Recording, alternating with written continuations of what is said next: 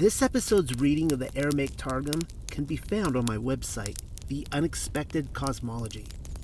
I'm excited to premiere my very own Restored Names edition, putting Yahuwah, the Most High Elohim, back into the Lord God.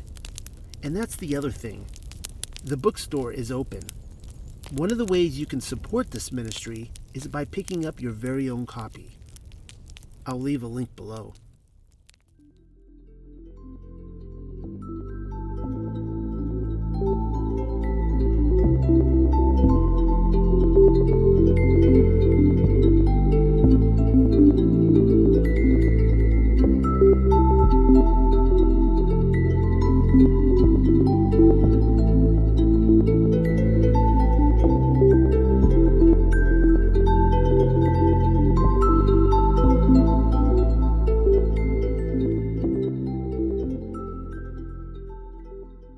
Shabbat Shalom, Hebrews and Shebrews.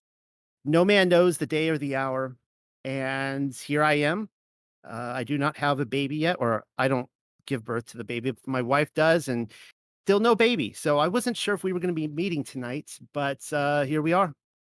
So she's 38 weeks, and it could be, I don't know if next week we'll have to cancel or the week after that, but I'm still going to keep trucking until that happens. This is, of course, the Diaspora of Yashar'el. My name is Noel. I am here with Michael, and we will be going over the Genesis Targum. I do want to encourage everybody to check out the store at the Unexpected Cosmology. That's one of the ways you can help support my ministry. I have quite a few books on there. I've edited quite a few books, and one of them is the Genesis Targum. And for the Genesis Targum, I have restored the names of Yahuwah and many of the patriarchs and throughout. And so you can go check it out. It's also on Amazon, but you can just go to my website and it's right there. So you can order it and, of course, follow along with our readings, because this is going to be quite the study. I think there's about 50 chapters in Genesis, and I think we made it through the first 8 verses last week. So we will see how long it, we'll see how many verses we can get through this week. All right, I'm going to start reading Genesis chapter 1, and then I will hand it over to Michael to start giving the first commentary. I'm going to go ahead and read the entire chapter again, not just starting from where we left off, just to give a full context, and then we'll go from there. So Genesis chapter 1, the Aramaic Targum. I am reading from the Palestinian text. At the beginning, Yahuwah created the heavens and the earth. And the earth was vacancy and desolation, solitary of the sons of men, and void of every animal. And darkness was upon the face of the abyss. And the ruach of mercies from before Yahuwah breathed upon the face of the waters. And Yahuwah said, "Let there be light," and to enlighten above, and at once there was light. And Yahuwah beheld the light, that it was good. And Yahuwah divided between the light and the darkness. And Yahuwah called the light day, and he made it that the inhabitants of the world might labor by it. And the darkness called he night, and he made it that in it the creatures might have rest. And it was evening, and it was morning, the first day. And Yahuwah said, "Let there be an expanse in the midst of the waters, and let it separate between the waters above and the waters beneath." And Yahuwah made the expanse, upbearing it with 3 fingers, between the confines of the heavens and the waters of the ocean, and separated between the waters which were below the expanse and the waters which were above, in the collection or covering of the expanse. And it was so. And Yahuwah called the expanse the heavens. And it was evening, and it was morning, the second day. And Yahuwah said, "Let the lower waters which remain under the heavens be gathered together into one place, and the earth be dried, that the land may be visible." And it was so. And Yahuwah called the dry land the earth, and the place of the assemblage of waters called he the seas. And Yahuwah saw that it was good. And Yahuwah said, "Let the earth increase the grassy herb which seedeth, and the fruit tree making fruit after its kind, whose seed is in itself upon the earth." And it was so. And the earth produced grasses and herbage, whose seed seedeth, and the tree making fruit after its kind. And Yahuwah saw that it was good. And it was evening, and it was morning, the third day. And Yahuwah said, "Let there be lights in the expanse of the heavens, to distinguish between the day and the night, And let them be for signs and for festival times, and for the numbering by them the account of days, and for the sanctifying of the beginning of the months, and the beginning of years, the passing away of months, and the passing away of years, the revolutions of the sun, the birth of the moon, and the revolvings of seasons. And let them be for luminaries in the expanse of the heavens to give light upon the earth. And it was so. And Yahuwah made two great luminaries, and they were equal in glory, 20 and 1 years, less 602 and 70 parts of an hour. And afterwards the moon recited against the sun a false report, and she was diminished, and the sun was appointed to be the greater light to rule the day, and the moon to be the inferior light to rule in the night, and the stars. And Yahuwah ordained them unto their offices in the expanse of the heavens to give forth light upon the earth, and to minister by day and by night, to distinguish between the light of the day and the darkness of the night. And Yahuwah beheld that it was good. And it was evening and it was morning, day the fourth. And Yahuwah said, let the lakes of the waters swarm forth the reptile, the living animal, and the fowls which flieth, whose nest is upon the earth. And let the way of the bird be upon the air, the expanse of the heavens. And Yahuwah created the great tannins, the Leviathan and his yokefellow, which are prepared for the day of consolation, and every living animal which creepeth, and which the clear waters had swarmed forth after their kind, the kinds which are clean, and the kinds which are not clean, and every fowl which flieth with wings after their kinds, the clean and the unclean. And Yahuwah beheld that it was good. And he blessed them, saying, increase and multiply, and fill the waters of the seas, and let the fowl multiply upon the earth. And it was evening, and it was morning, day the fifth. And Yahuwah said, let the soil of the earth bring forth the living creature according to his kind, the kind that is clean and the kind that is unclean, cattle and creeping thing, and the creature of the earth according to his kind. And it was so. And Yahuwah made the beasts of the earth after his kind, the clean and the unclean, and cattle after their kind, and every reptile of the earth after its kind, the clean and the unclean. And Yahuwah saw that it was good. And Yahuwah said to the angels who ministered before him, who had been created in the second day of the creation of the world, let us make man in our image, in our likeness, and let them rule over the fish of the sea, and over the fowl which are in the atmosphere of heaven, and over the cattle, and over all the earth, and over every reptile creeping upon the earth. And Yahuwah created man in his likeness. In the image of Yahuwah he created him, with 248 members, with 365 nerves, and overlaid them with skin, and filled it with flesh and blood. Male and female in their bodies he created them. And he blessed them. And Yahuwah said to them, increase and multiply, and fill the earth with sons and daughters, and prevail over it in its possessions, and have dominion over the fish of the sea, and over the fowl of the heavens, and over every creeping animal that creepeth upon the earth. And Yahuwah said, behold, I have given you every herb whose seed seedeth upon the face of all the earth, and every unfruitful tree for the need of building and for burning. And the tree in which is fruit seeding after its kind, to you it shall be for food. But to every beast of the earth, and to every fowl of the heavens, and to every reptile upon the earth, in which is the living soul, I have given all green herbs. And it was so. And Yahuwah beheld everything he had made, and it was very good. And it was evening, and it was morning, the sixth day. I'm just going to read a few more verses, chapter 2. We'll see if we get this far tonight. And the creatures of the heavens and earth, and all the host of them, were completed. And Yahuwah had finished by the seventh day the work which he had wrought, and the 10 formations which he had created between the suns. And he rested the seventh day from all his works which he had performed. And Yahuwah blessed the seventh day more than all the days of the week, and sanctified it, because in it he rested from all his works which Yahuwah had created and had willed to make. These are the genesis, or I guess generations, of the heavens and earth when they were created in the day that Yahuwah Elohim made the earth and heavens. All right, over to you, Michael. All right, Shabbat Shalom, everyone. Yes, the plan is to get to the seventh day, and that would be awesome. But like Noel said, we only got to like 5 on the first day, and we lasted like an hour and 45 minutes, so that's awesome. We were going deep. So my first two things I've actually talked about in the first episode. One I'm just going to reiterate, and the other one I'm going to add to it. So I'm going to start on verse 7. I'll read the KJV. It says, and Yah made the firmament and divided the waters which were under the firmament from the waters which were above the firmament, and it was so.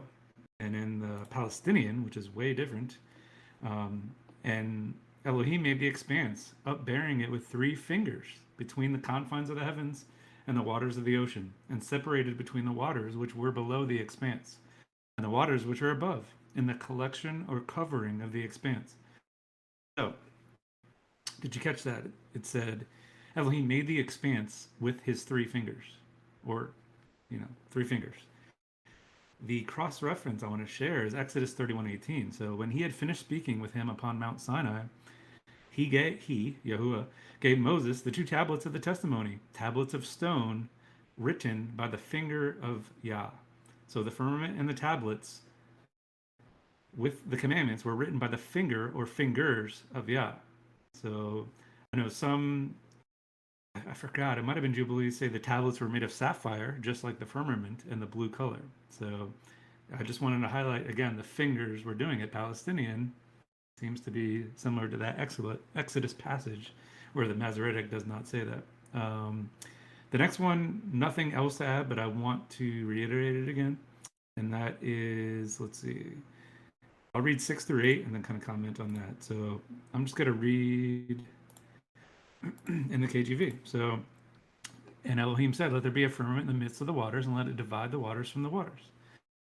And what I read just now, and Yah made the firmament, divided the waters which were under the firmament from the waters which were above the firmament. And it was so. And Elohim called the firmament heaven, and the evening and the morning were the second day. Again, I just wanted to highlight again that this day was not good. So the other days, it said it was good. What do you guys think about that? Why is day 2 not good? But I also want to say again, like I reiterated 2 weeks ago, for him not saying good is not an omission. Omission implies that he just forgot to put it there. It appears it was deliberately left out. Why? We'll get to it hopefully. Day 7, it doesn't say it either. Is there a connection between day 2 and day 7? We discussed this for a little bit. Again, I'll just say it real quick. Both, in my opinion, are talking about the firmament. So this is talk about the firmament as it was being created, and then in Revelation, it comes down, it has to break through in the great 8th day. Maybe that's why. Maybe the whole redemption plan was that, to where it was not good. He knew he had to break that in order to dwell with us again, spiritually speaking. What do you guys think? All right, the next thing, this is the brand new stuff. So I'm going to start at number 10 and read the KJV. So it says, and Yahuwah, or Elohim, called the dry land earth, and the gathering together of the waters called he seas. Elohim saw that it was good. Okay, so I want to focus, let's see, that word for gathering, so gathering together of the waters called the seas, is actually mikvah, which might sound familiar to some of you. So mikvah, aka a collection, is a bath used for the purpose of ritual immersion to achieve ritual purity. So most forms of ritual impurity can be purified through immersion in any natural collection of water. However, some impurities require living water, such as springs or groundwater wells. So let's see. The mikvah is designed to simplify this requirement by providing a bathing facility that remains in contact with the natural source of water. So some examples of mikvah in the Bible. So a Kohen or priest who is being consecrated must be mikvah. The Kohen Gadol, or the high priest on Yom Kippur, after sending away the goat to Azazel, and by the man who leads away the goat, must be mikvah. The Kohen or priest who performed the red heifer ritual must be mikvah, and the one who wishes to become pure after contact with a corpse or grave. So I thought that was pretty cool that the first mikvah was in verse 10, where Yahuwah called the dry land earth and gathered the water together and made a pool and saw that it was good. So as I said, so far mikvah can mean gathering of waters or a bath for ritual immersion. But interesting enough, that word is used 2 other times with totally different meanings. So Jeremiah 14:8. Oh, the hope of Israel, the Savior thereof in time of trouble. That word hope is mikvah, or gathering. Why shouldest thou be as a stranger in the land, and as a wayfaring man that turneth aside to tarry for a night? Again, oh, the hope of Israel, or the gathering of Israel, the Savior thereof, in the time of trouble. He's going to gather you. Amazing. And another definition, 1 Kings 10:28. And Solomon had horses brought out of Egypt, and linen yarn. The king's merchant received the linen yarn at a price. That linen yarn is the same word as gathering, as immersion, as hope. That's amazing. So to summarize, this word can mean hope, linen yarn, and the gathering of waters. Pretty cool. So what will we be wearing once resurrected? Linen, right? He's going to gather Israel and the hope of Israel. And then we're going to be baptized. We're going to be born again of her spirit in the resurrection. It's the same word, but it's just used 3 or 4 different ways. And also, it's interesting. The Greek word for linen, it might be linen cloth, is phonetically pronounced sin done. Sindone. Sin is done. That's amazing to me when I found that out. One more thing, and then I'll hand off to Noel. I'm going to split mine, I think, three ways tonight. I'm going to read 11 through 13. So, and Yahuwah said, let the earth bring forth grass, the herb yielding seed, and the fruit tree yielding fruit after its kind, whose seed is in itself upon the earth. And it was so. And the earth brought forth grass and herb yielding seed after its kind, and the tree yielding fruit, whose seed was in itself after its kind. And Yah saw that it was good, in the evening and the morning, the 3rd day. Okay, so where do I want to begin? So I just wanted to point out that fruit trees and what I just read, seeds, were created before the sun. The sun has not come yet, according to this day model. How did this happen? What do you guys think? Was it the light in day one that is providing for these things? Did it even grow yet? I don't know.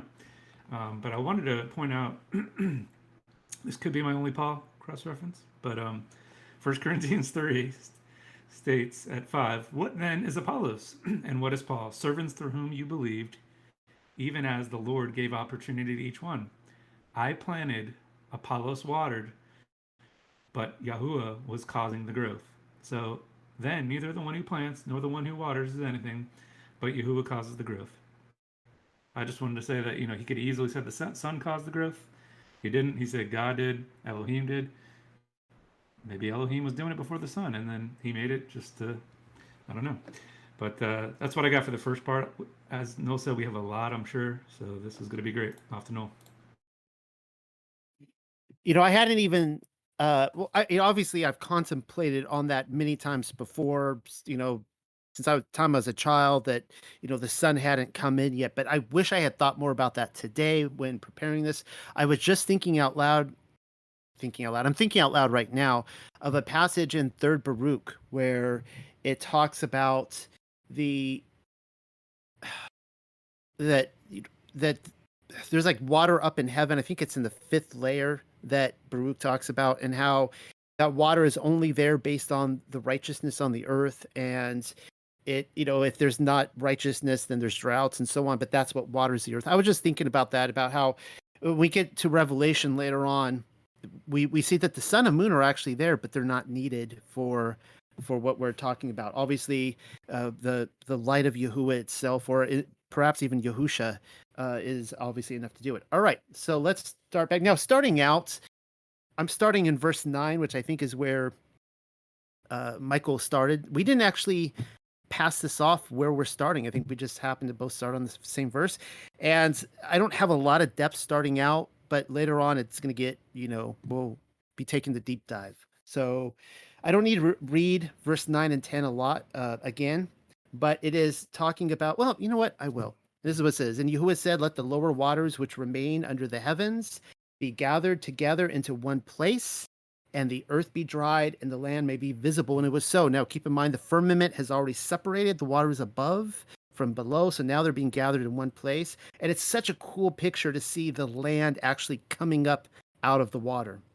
And then we see in verse 10, and Yahuwah said, let the lower waters which remained under the heavens be gathered together into one place, and the earth be dried, that the land may be visible. Oh, I just read that twice. Okay, whatever. All right. So I think I was reading from verse 10. So let's compare this to what we've already read last week in Genesis 1 2. So keep in mind the picture here is that the water is maybe you could say submerging, but the whatever is happening is the land is coming up out of the water. It's almost like it's it's it's I don't know, hardening. I don't know what the word is to use there. Like the water itself is creating the land. Well, this is what we already read in Genesis 1 2, and then we're going to compare this with one other passage in Genesis. And the earth was vacancy and desolation, solitary of the sons of men, and void of every animal. We don't need to get into that again. And darkness was upon the face of the abyss. Don't need to get into that again, but here it is. And the ruach of mercies from before Yahuwah breathed upon the face of the waters. And then let's jump over to Genesis chapter 8, verses 1 through 3. The context here is that the flood has just happened. And Yahuwah in his word remembered Noah and all the animals and the cattle which were with him in the ark, which is kind of interesting because in Genesis 1 2, there were no animals left. This time he remembers them. And Yahuwah caused the wind of mercies.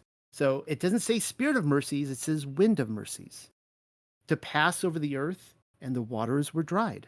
And the fountains of the deep were shut up, and the windows of heaven and the rain was forbidden to descend from heaven. And the waters returned from earth, from being on the earth, going and returning, and the waters were minished at the end of 150 days. So it seems like we're seeing something very similar to what is happening in the first week of creation. Now, keep in mind, with the flood, it took much longer than a week to subsidize the waters. Here it appears a few days to do it. Now, I had to look this up. Yes, I'm going to be quoting from science. Let's see if I pass the geology test here. The ocean's crust consists of dense black basalt, which makes up what scientists, I'll put, quote unquote scientists, call the mantle of the earth. It has been described as one might call a wet log in a river. But continental crust floats like a cork. I actually got that from like a mainstream site. They say continental crust, quote unquote, floats like a cork. Interesting. I think there is more to the tides here than what they say with the moon, but we'll just leave that alone for the moment. The difference between earth and ocean rock is granite. So you got basalt and granite. Two perfect examples of granite rock is if anybody has been to Yosemite National Park and you go to Yosemite Valley and you stand there and you watch these waterfalls drop for 2,000 feet and it's just pure walls of granite and it is so breathtaking and beautiful. The other good example is Mount Rushmore in South Dakota. Granite apparently lifts the continents up, separating the land continents from the basalt ocean crust. Both basalt and granite are attributed to volcanic activity. And it makes me wonder if the first day of creation, when the Ruach of Mercies was hovering over the water, if there was a lot of molten heat and steam coming up. Just makes me wonder. It's kind of interesting when you look at evolution that I used to get so upset at evolutionists because I'm like, oh, they're lying to us, all this kind of stuff. But very cleverly, the way evolution tells their story, it's almost like they're taking notes from Genesis and kind of lifting them up. We're going to see a little bit more of that in this chapter. All right. So, verse 11. And Yahuwah called the dry land the earth, and the place of assemblage of waters called he the seas. And Yahuwah saw that it was good. And it's kind of interesting that according to mainstream science, now I have never been to the bottom of the ocean. Obviously, I have never tested the soil myself, but they claim that it's kind of two types of soils, the granite and the basalt, or the rock, I should say. So that is kind of interesting. And most people look at me funny when I attempt to explain to them what is the obvious here. Biblically speaking, that the earth is specifically referring to the land, but not the oceans. The Navy boys really don't like this one. I've talked to Navy guys about this and they just like, what are you tripping on? But specifically, when you're reading the Bible, it means once you're on the ocean, you're no longer on the earth. Say bye-bye to planet Earth. All right, and I'm going to just go ahead and read 12 because I think I get more into kind of depth of my commentary in verse 14. So I'll go ahead and just go over this. And the earth produced grasses and herbage whose seed seedeth, and the tree making fruit after its kind. And Yahuwah saw that it was good. So I just want to point this out that all life comes from seeds. I know that is the most obvious thing to say, uh, but it's one of those things. Once in a while in life, you just reflect on it. Like I had started out saying how my wife is about ready to have a baby. Well, even with humans, babies come from seeds. That's absolutely incredible. Everything comes from seeds. And that is proof of a creator. Also, I would like to submit, since I have the microphone for the moment, that spores are just another form of seed. They're everywhere in the air. You're breathing them in. If you ever walk through the woods, you're breathing in spores. If mushrooms are forbidden in Torah, as some insist, then we've got major problems because you're taking in those mushrooms all the time. And that's it for that. Back to you, Michael. All right, good stuff on the seeds. I will pick up on 14. I'm going to read the KJV this time. So, and Yahuwah said, "Let there be lights in the firmament of the heaven to divide the day from the night, and let them be for signs and for seasons and for days and years." And so the Palestinian, like usual, is way off. And doesn't mean it's not correct, but let's read that. So it says, let's see. And Yahuwah said, "Let there be lights in the expanse of heavens to distinguish between the day and the night, and let them be for signs and for festival times, and for the numbering by them the account of days, and for the sanctifying of the beginning of months and the beginning of years, the passing away of months and the passing away of years, the revolutions of the sun, the birth of the moon, and the revolvings of seasons." Okay, so what I wanted to point out is, so in the Palestinians, the word distinguished. In the KJV, it's the word divide. So I want to talk about that. So Leviticus 11:46. "This is the law of the beast and of the fowl, and of every living creature that moveth in the waters, and of every creature that creepeth upon the earth, to make a difference," same word as distinguish and divide, "between the unclean and the clean, and between the beast that may be eaten and the beast that may not be eaten." So what this is saying is, it's dividing the day from the night, the clean from the unclean, distinguishing the day from the night, clean and unclean. Leviticus, that same word is the difference or dividing the unclean beast with the clean beast. Ezekiel 42:18. "On the south side he measured 500 reeds with the measuring reed. He turned to the west side and measured 500 reeds with the measuring reed. He measured it on the four sides. It had a wall all around, the length 500 and the width 500, to divide between the holy and the profane." Same word, distinguish, difference, divide. He was dividing the holy and the profane in the Ezekiel verse. I thought that was cool. So to summarize, distinguishing between the day and the night is equaling clean and unclean, holy and the profane in those other verses. He distinguished between the day and night. So if we're to be lights, does it mean, are we to be clean and holy? I think it does. I think that's what that means. What do you guys think about that? Next, number 16. I'll read the KJV. It says, "And Yahuwah made two great lights, the greater light to rule the day, and the lesser light to rule the night. He made the stars also." And again, the Palestinian, it says, "And Yahuwah made two great luminaries, and they were equal in glory 21 years, lest 602, and 70 parts of an hour." What? "And afterwards the moon recited against the sun a false report, and she was diminished. And the sun was appointed to be the greater light to rule the day, and the moon to be the inferior light to rule in the night, and the stars." That's a huge difference. What do you guys think about that? I'm going to focus on Jubilees chapter 6, which talks about this, at least elaborates a little bit more. So Jubilees chapter 6. I think it's at the bottom. I didn't put the verses. "But if they do neglect and do not observe them according to his commandment, then they will disturb all their seasons, and their years will be dislodged from this order. And they will disturb the seasons, and the years will be dislodged, and they will neglect their ordinances. And all the children of Israel will forget and will not find the path of the years, and will forget the new moons and seasons and Sabbaths, and they will go wrong as to all the order of the years. For there will be those who will assuredly make observations on the moon, how it disturbs the seasons, and comes in from the year to year, 10 days too soon. The moon comes 10 days too soon. For this reason, the years will come up upon them when they will disturb the order, and make an abominable day the day of testimony, and an unclean day a feast day. And they will confound all the days, the holy with the unclean, and the unclean with holy. We just talked about that. For they will go wrong as to the months, and Sabbaths, and feasts, and jubilees. For this reason I command and testify to thee, that thou mayest testify to them. For after thy death thy children will disturb them, so that they will not make the year 364 days only. 364. And for this reason they will go wrong as to the new moons and seasons and Sabbaths and festivals, and they will eat all kinds of blood with all kinds of flesh.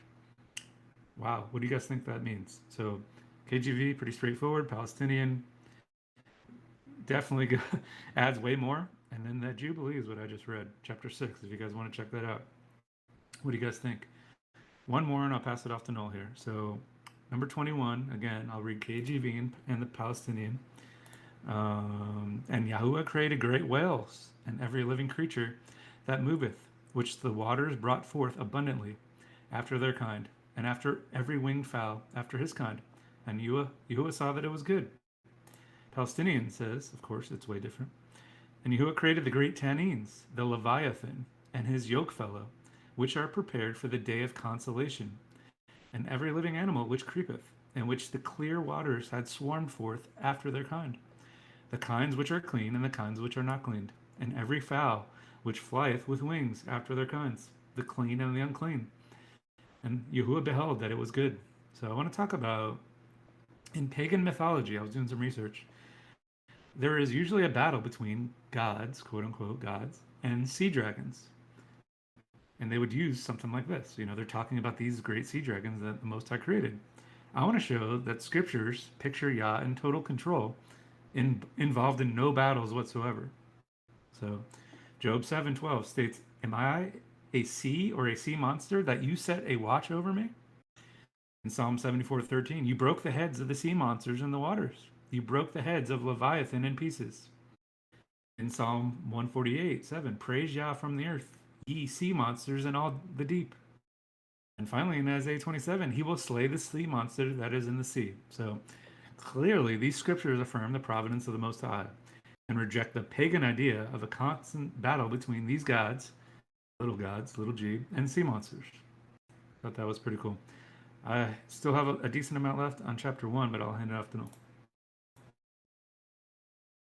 Yeah, you win a few verses there. I've got a lot of notes to catch up with you. And I will quickly say, since I will get back to the Tannin, the Leviathan, the Behemoth in a few minutes, obviously, but I do want to quickly say on that note is that it is interesting when you research the Leviathan that you come across a lot of Canaanite.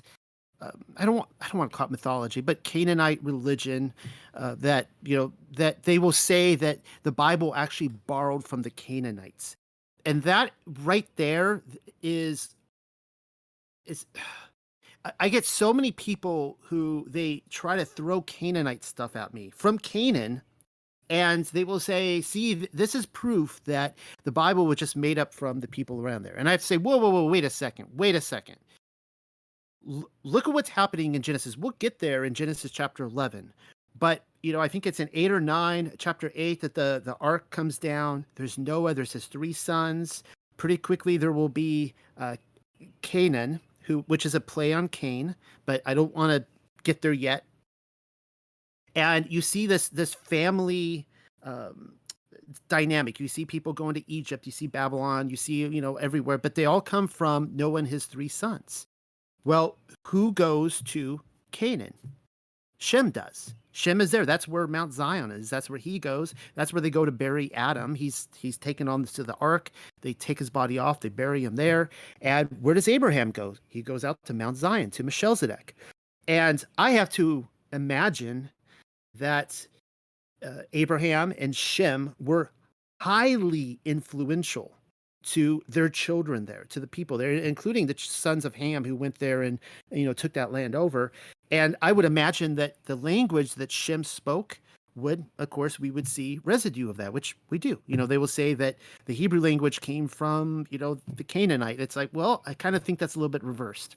So it's one of those things that either you believe the Bible or you don't. And if you believe the Bible, you could see how, everything is flipped on its head. All right. So I'll be getting back into the Leviathan here in just a minute. So where was I? I was on verse 14.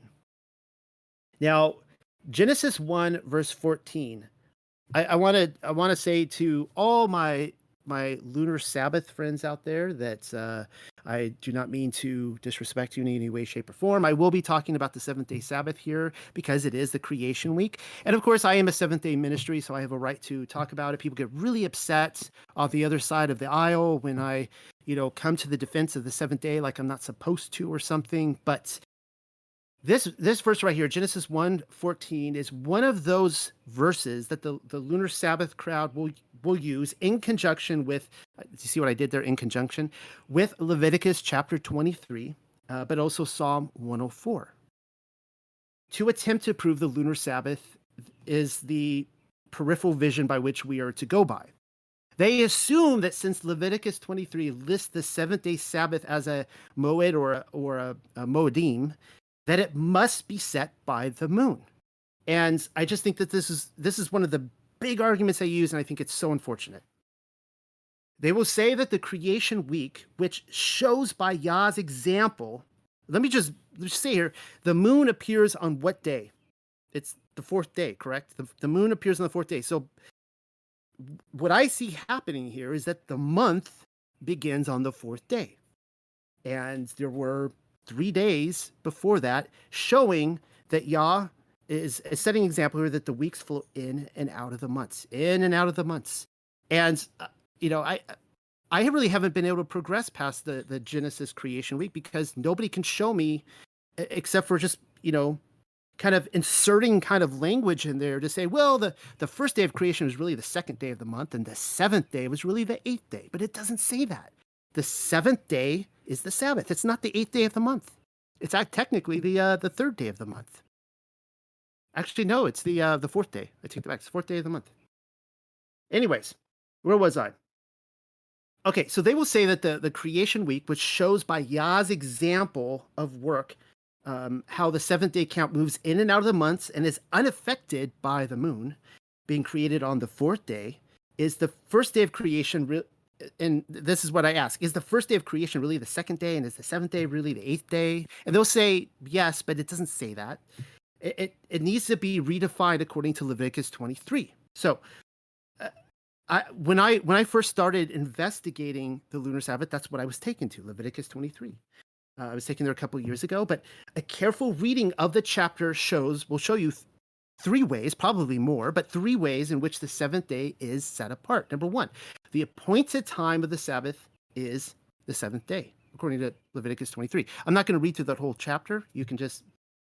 I'm referencing it. You can look it up for yourself. Number 2, the Moedim that follows are clearly to be proclaimed as Sabbaths at their appointed time, which are on the days counted from the Kodesh new moon. You can see that happen in the transition between verse 3 and 4. It is modeled after the creation week.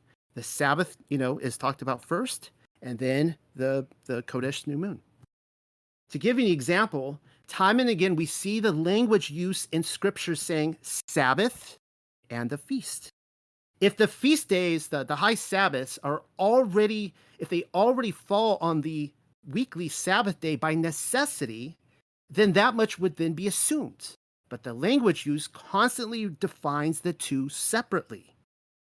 You wouldn't need to proclaim a feast day if it's automatically on the Sabbath day. Hopefully everyone can follow that logic.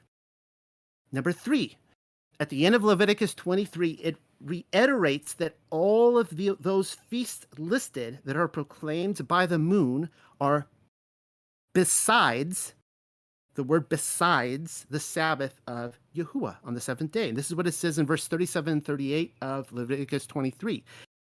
These are the feasts of Yahuwah, which ye shall proclaim to be holy convocations, to offer an offering made by fire unto Yahuwah, a burnt offering and a meat offering, a sacrifice and drink offerings, everything upon his day. Verse 38. Beside, the Hebrew word is milabad, beside the Sabbaths of Yahuwah, and beside your gifts, and beside all your vows, and beside all your freewill offerings which ye give unto Yahuwah. All right. So the big takeaway here is when I look at the creation week, it's modeled here that the weeks flow in and out of the month, and I just don't see it where the moon is already appears as though it's the fourth day. It doesn't tell me that. It just appears and the week was already there, and the week ends before a few days into the month. All right. So this is where it gets really interesting in chapter 1, verse 16. And Yahuwah made two great luminaries, and they were equal in glory 21 years. So 21 years, less 602 and 70 parts of an hour. That's, as Michael said, that's kind of a little interesting there. I don't want to call that odd, but I haven't really looked into why they specify those numbers. And afterwards, the moon recited against the sun a false report. Yes, yeah. All right. I had to mute somebody. Where was I? And afterwards, the moon recited against the sun a false report, and she was diminished. And the sun was appointed to be the greater light to rule the day, and the moon to be the inferior light to rule in the night, and the stars. So I have a few cross references to this. This is interesting. The first one comes from the Gospel of Bartholomew, chapter 4, verse 4. And this is the context here is this is Kepha speaking with Miriam. This is the mother of Yahusha. Kepha saith again, O tabernacle that art spread abroad, Miriam saith, Thou art the image of Adam. Was not he first formed and then Hava? Look upon the sun, that according to the likeness of Adam it is bright, and upon the moon, that because of the transgression of Hava it is full of clay. Now, what she's saying here is that the sun represented Adam, the moon represented Hava or Eve. And because of the transgression of Hava, it looks to be full of clay. For Elohim did place Adam in the east and Hava in the west, and appointed the lights that the sun should shine on the earth unto Adam in the east in his fiery chariots, and the moon in the west should give light unto Hava with a countenance like milk. And she defiled the commandment of Adonai. Therefore was the moon stained with clay, and her light is not bright. Thou, therefore, since thou art the likeness of Adam, ought to ask him, but in me was he contained, that I might recover the strength of the female. There's a view, kind of taken out of context. They're a little strange wording, but you get the idea here that what Miriam, the mother of Yahusha, is saying in the Gospel of Bartholomew is that the moon diminished. Well, in brightness because she transgressed. All right, well, here's another one from 3rd Baruch, chapter 9, verses 5 through 8.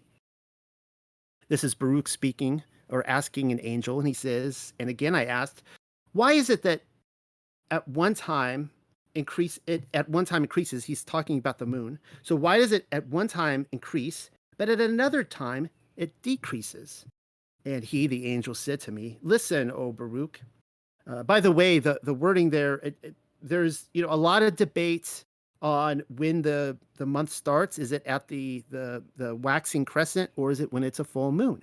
I think both sides give excellent arguments, but these extra canonical scripture passages I'm reading, to me, imply a waxing crescent is the beginning. You even here in the order, he says, why does it increase and then decrease? And the angel says, O Baruch, this which thou seest had been written by Elohim, beautiful as no other. And at the transgression of the first Adam, it was near to Samael when he took the serpent as a garment. And it did not hide itself, but increased. And Elohim was angry with it, and afflicted it, and shortened its days. Talking about the moon. And I said, and how does it not also shine always, but only in the night? And the angel said, listen, as in the presence of a king, the courtiers cannot speak freely. And so the moon and the stars cannot shine in the presence of the sun, which is kind of interesting. For the stars are always suspended. but they are screened by the sun, and the moon, although it is uninjured, is consumed by the heats of the sun. So, so let me repeat this line here. When the moon, and we're going to see what's happening here is that the moon was ahead of the sun. All right. So we don't know how many days ahead of the sun it was, but you know how the sun will lap the moon once a month, right? So it's ahead of the sun is about to lap the moon. The moon is ahead, and the moon looks down. The moon is feminine, a feminine spirit or guided by feminine spirits, and looks down and sees what is going on with Hasatan and Eve, which we'll see probably next week or in 2 weeks. And it says, and it did not hide, but it increased itself. So now we've seen two accusations. The moon has increased itself, being like it kind of liked the gossip of what was going on and wanted to look a little closer. And two, it gave a false report. All right.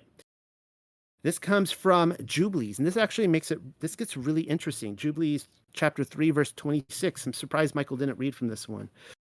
And after the completion of the 7 years, which he had completed there, 7 years exactly, and in the second month, on the 17th day of the month, the serpent came and approached the woman, and the serpent said to the woman, and it goes on from there. Now, I didn't line up the years and the months here with what the Targum says. I'd have to do that. But this gives us a bit of information. It says that it doesn't matter if it's the first or second or third or fourth or fifth month. It's the second month, but it says in the 17th day. All right, let's see if I can actually put this in here. Now, I chose let's see if this comes in. Okay, I put in here a lunar chart. I chose a random month. It doesn't matter. I chose January 2020. You can see the Gregorian calendar there. Now, I'm going to call it and say on Sunday, December 29th, that we have the first day of the month. If we're not going by full moon, we're going by sliver. All right. So we're going to count up here 17 days. So I'm going to go, let's see, 1, 2, 3, 4, 5, 6, 7, 8, 9, 10, 11, 12, 13, 14, 15, 16, 17. If you're looking at this chart right now, it lands at about the 16th of January, where 17 days into this lunar month. And it's interesting because the sun is just about to catch up. It has another few days, but it's pretty close to the moon. So that's kind of interesting. Now, if I were to go with the full moon being the new moon, then I'm going, let's see, count this at 1, 2, 3, 4, 5, 6, 7, 8, 9, 10, 11, 12, 13, 14, 15, 16. I'm landing about January 28th.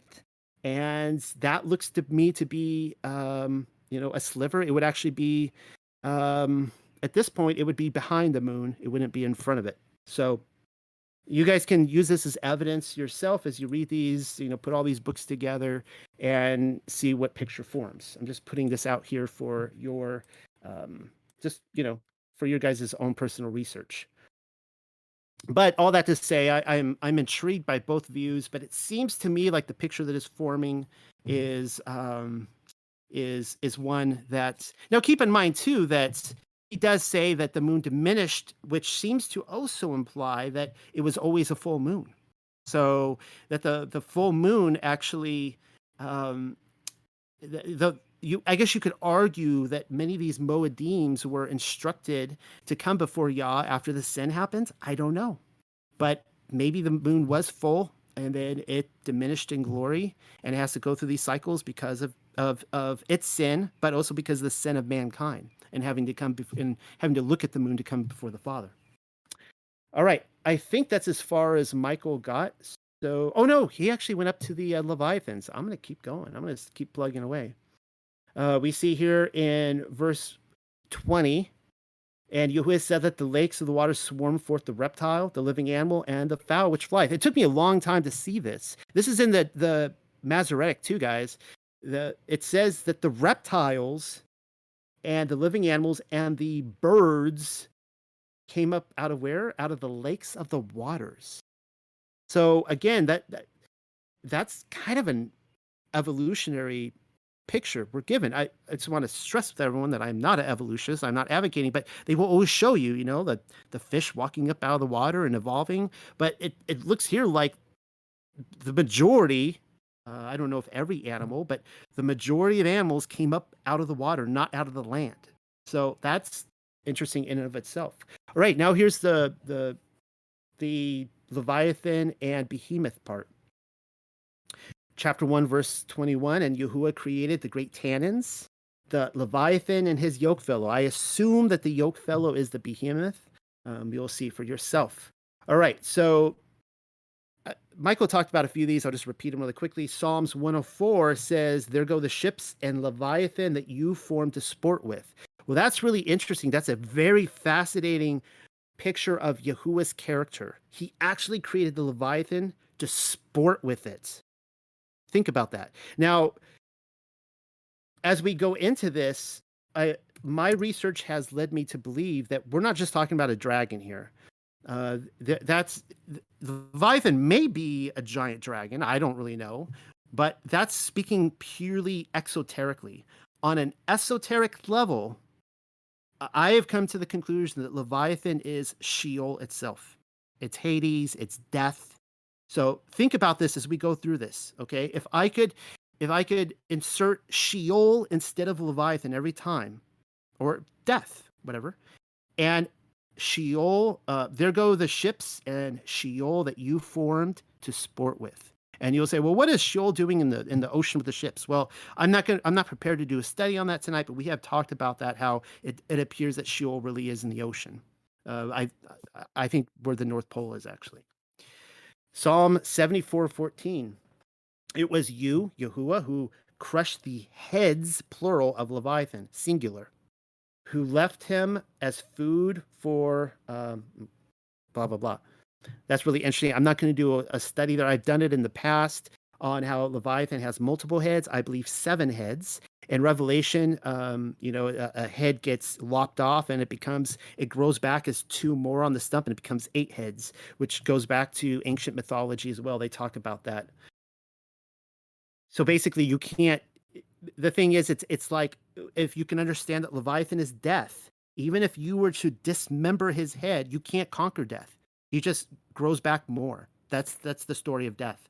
Job chapter 3, verse 8 says, let them curse it that curse the day who are ready to rouse up Leviathan.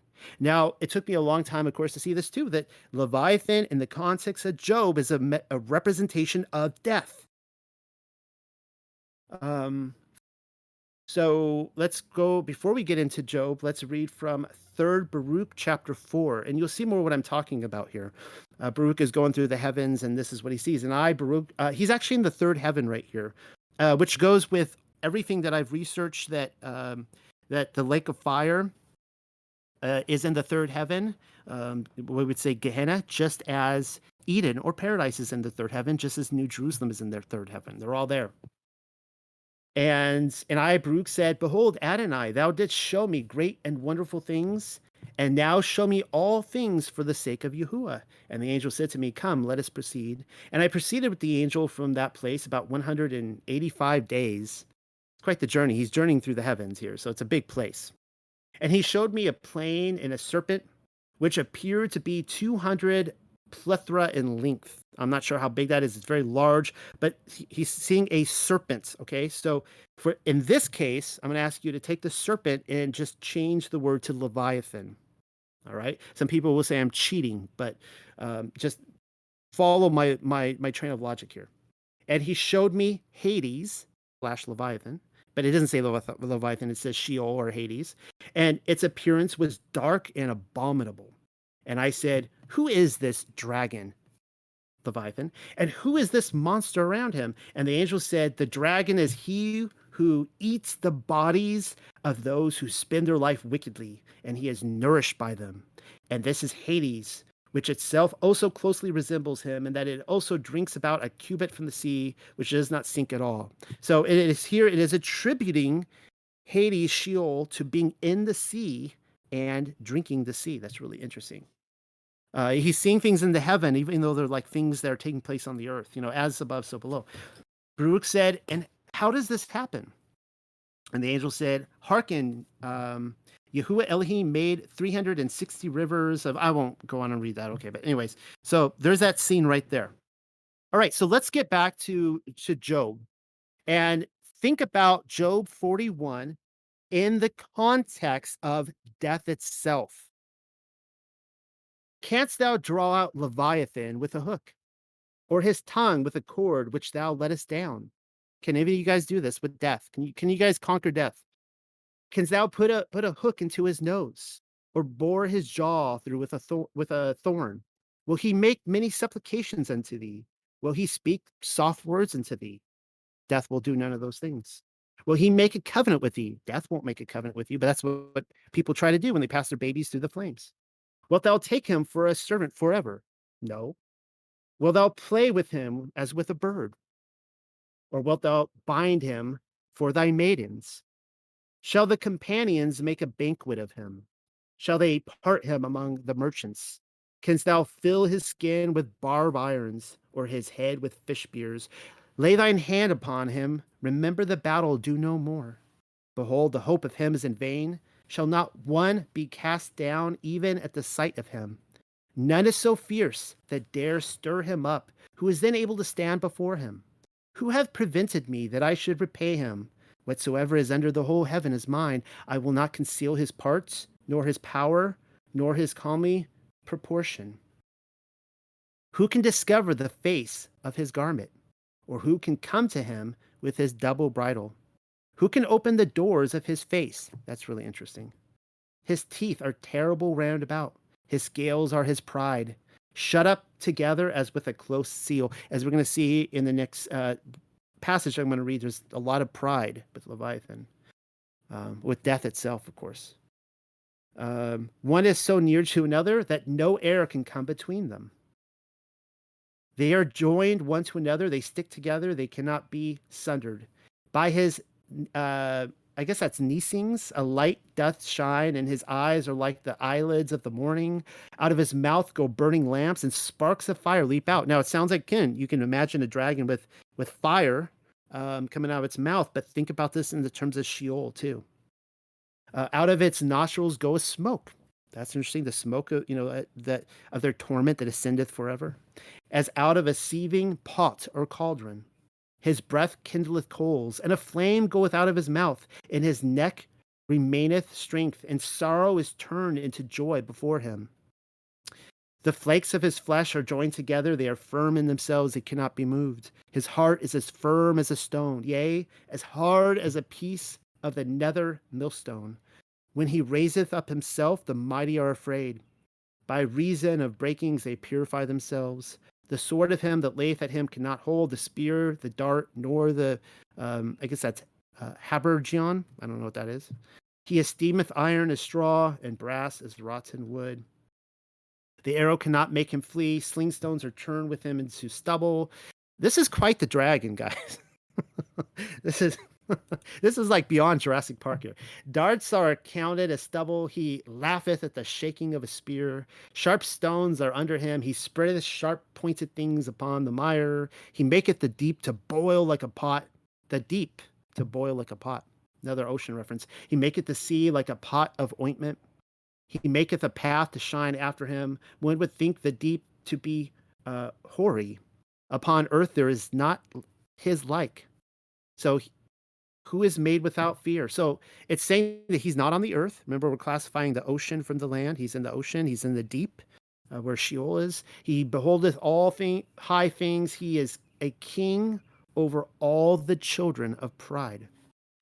All right, now follow my train here of logic. We've looked at Baruch.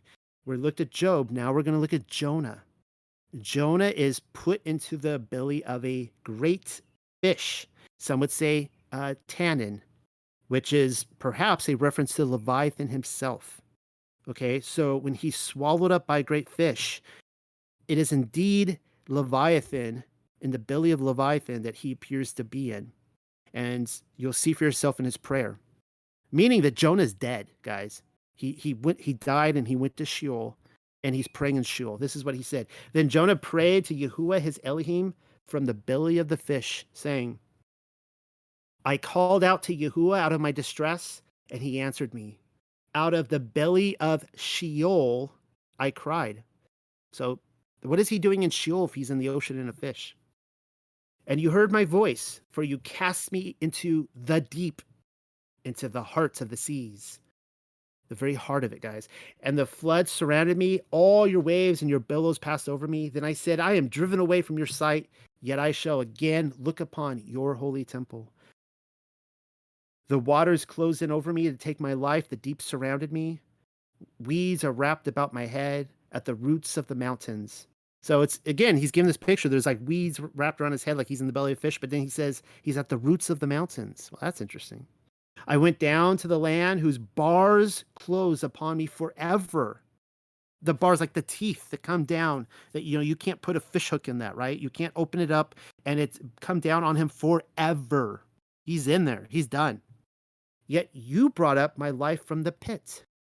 O Yahuwah, my Elohim, when my life was fainting away, I remembered Yahuwah, and my prayer came to you into your holy temple. Those who pay regard to vain idols forsake their hope of steadfast love. But I, with the voice of thanksgiving, will sacrifice to you what I have vowed. I will pay. Salvation belongs to Yahuwah. And Yahuwah spoke to the fish, or the tannin, and it vomited Jonah out upon the dry land. And it's kind of interesting there that he says that those who regard vain idols, the lesson here is that those who don't repent, they're going in there forever and they're not going to be resurrected. Jonah was resurrected. Nobody talks about that. That's really exciting. All right. I'm still going on down this rabbit trail. So hang with me, guys. Thank you for hanging in there. And now for the gospel of Nicodemus. The scene here is that Yahusha has died and he's going down to Sheol. He's going down to what I believe is Leviathan. So David is speaking in Sheol, and he says, while David was saying this, the mighty Adonai appeared in the form of a man and enlightened those places which had ever before been in darkness. So Sheol has always been in darkness. Now there's light, and broke asunder the fetters which before could not be broken. He's talking about the gates, the teeth of Leviathan. He shatters them. And with his invincible power visited those who sat in the deep darkness by iniquity and the shadow of death by sin. Impious Death and her cruel officers, hearing these things, were seized with fear in their several kingdoms. I don't know what their several kingdoms are. That's kind of interesting. That just struck out at me. When they saw the clearness of the light. And Mashiach himself, on a sudden appearing in their habitations, they cried out therefore and said, we are bound by thee. Thou seemest to intend our confusion before Yahuwah. Who art thou, who has no sign of corruption, but that bright appearance which is a full proof of thy greatness, of which yet thou seemest to take no notice? And then they talk about the King of Glory has come. I'm going to skip some of this because it's a long-winded speech. And it's all about the King of Glory coming in. And it says, then the King of Glory, trampling upon death, seized the prince of Sheol, deprived him of all his power, and took our earthly father Adam with him to his glory. Then the prince of Sheol took Satan and with great indication said to him, O thou prince of destruction, author of Beelzebub's defeat and banishment, the scorn of Elohim's angels and loathed by all righteous persons. And then he goes on and he scorns Satan and it goes on and on and on. And then, let's see, while the prince of Sheol was thus speaking to Satan after another long-winded speech, the king of glory said to Beelzebub, the prince of Sheol, Satan, the prince shall be subject to thy dominion forever, in the room of Adam and his righteous sons who are mine. So basically, he's saying like where Adam went, that's where he can go. Then Yahuwah stretched forth his hand and said, come to me, all ye my saints, who were created in my image, who were condemned by the tree of forbidden fruits and by the devil and death. Live now by the wood of my cross. The devil, the prince of this world, is overcome and death is conquered. The gospel of Nicodemus. All right, a few more passages here. This comes from Enoch chapter 58, verses 7 through 10. In that day shall be two monsters whom became separated. A female monster whose name is Leviathan, dwelling in the depths of the sea above the springs of water. I guess the springs of the deep, I think. That's what it's talking about. And a male monster whose name is Behemoth. which possesses, moving on his breast, the invisible wilderness. What in the world is the invisible wilderness? That's a question that I have never answered. His name was Dindayin, which is probably a clue. I need to look that up. In the east of the garden, where the elect and the righteous will dwell, where he received it from my ancestor, who was man from Adam, the first of man, whom Yahuwah of spirits made. Then I asked of another angel to show me the power of those monsters, how they became separated, on the same day, which would have been this day of creation, one being in the depths of the sea and one in the dry desert, and that goes on from there. And I have one more I'll read here. I have a couple more, but I'll read one more from 2nd Esdras, chapter 6. On the 5th day, you commanded the 7th part, where the water had been gathered together, to bring forth living creatures, birds and fishes, and so it was done. The dumb and lifeless water produced living creatures as it was commanded, so that therefore the nations might declare your wondrous works.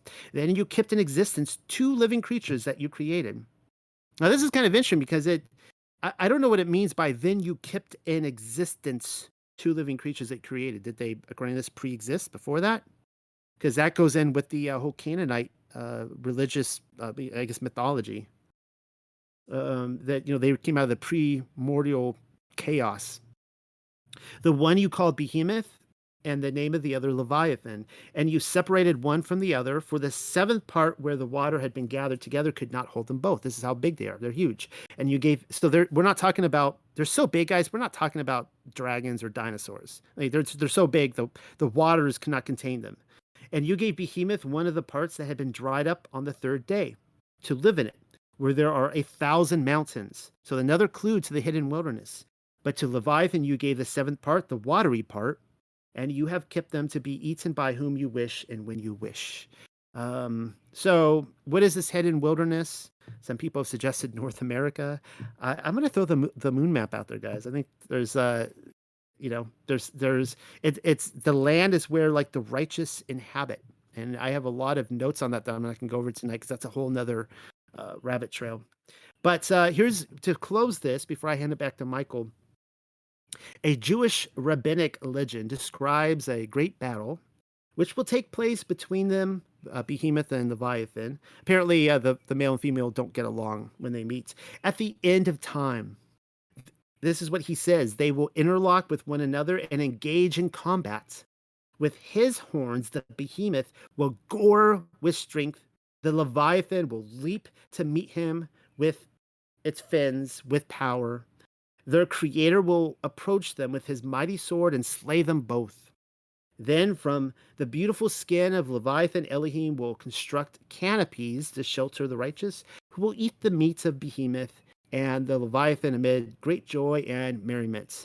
So it sounds a lot like King Kong versus Godzilla, the last war of the Titans. And also to point out here that if we are to eat Behemoth or Leviathan, that they have to be clean creatures. It does say Leviathan has scales, and Behemoth would have to chew its cud and have a split hoof, I guess.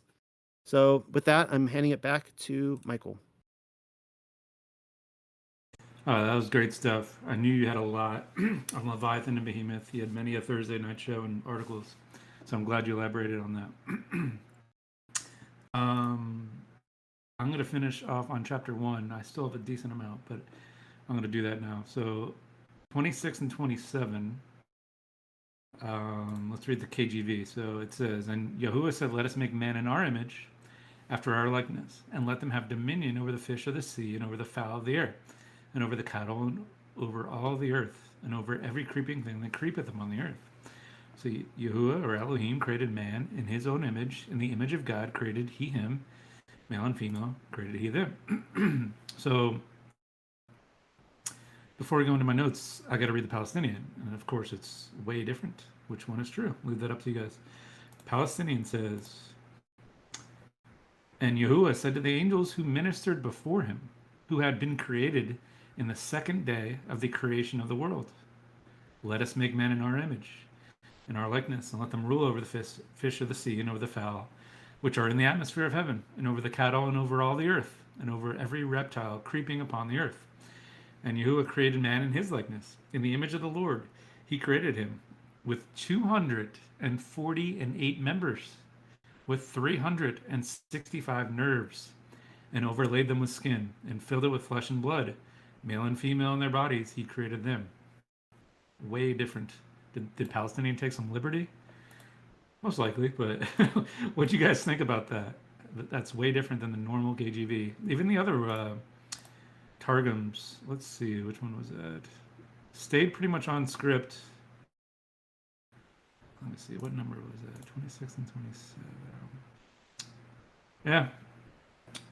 Okay, so now my notes here. So let's see. So verse 126. So I'm going to talk about two separate verbs. So in verse 126, there's a verb that says make. So let us make man in our image. That word is asa. Whereas in the verb in verse 27, where is that? So God created man in his image, bara. So bara was also used in Genesis 1:1. In the beginning, Elohim created, or bara, the heaven and the earth. So I was doing some research, and bara always refers to Yah or Elohim, never to a man. However, asa can refer to either Yah or to a man. So in creating man, Yah employed both verbs. So also, up until this point, Yah had been using the term let there be. So let there be light, let there be blah, blah, blah. Now there's a change here where he says let us make, which appears to show this to be a unique, momentous event, a different kind of creation. So he created everything else. Stars, the seeds, the fruit, the firmament. But this one is a little bit different. So I'm sure you guys have your own ideas on that. So also in the phrase, let us make man. So everybody knows this. The Hebrew word for man is Adam or Adam. This is a general term meaning mankind, including both male and female. Contained within that name of the first man on earth is the Hebrew word dam, D-A-M, which actually means blood. So this is not a coincidence. So since Yah tells us often that life is in the blood, the root of Adam is blood. It's pretty cool. So also in the Hebrew, a man is called Ish, and a woman Isha, the feminine form of Ish. So Yah uses this term when he woos Israel and promises a time when Israel will regard him with fond affection, rather than stand at arm's length from him, viewing him as a stern authority figure. So the famous verse, Hosea 2:16. It will come about in that day, declares Yahuwah, that you will call me Ishi, and I will no longer call me Baal. And then after that, so after let us make man in our image, it talks about in our likeness. So the next phrase, or actually no, let us make man. So the next phrase would be in our image. That Hebrew word is tzelem, T-Z-E-L-E-M, tzelem. This phrase can refer either to an original image or to an imitation, and can be used both in good sense and a bad one. So in a good sense, it appears as it does here, where man is created in the image of Yah. Here's the bad sense. So it is used to refer to idols or imitations in such passages as Numbers 33:52, 1 Samuel 6:5, 2 Kings 11:18, for example. It's also used for less concrete elements than the word image. For example, Psalms 39:6 says, the word is used, that word is used of a phantom in parallel with vanity. And in Psalms 73:20, it parallels with a dream, like a sense of unreality. So the image could be the image of God, or Yah, idols, vanity, dreams, unreality. That same word could be used for good or evil. Makes me think of Revelation, where it's the mark of the beast and the image of the beast. What is that?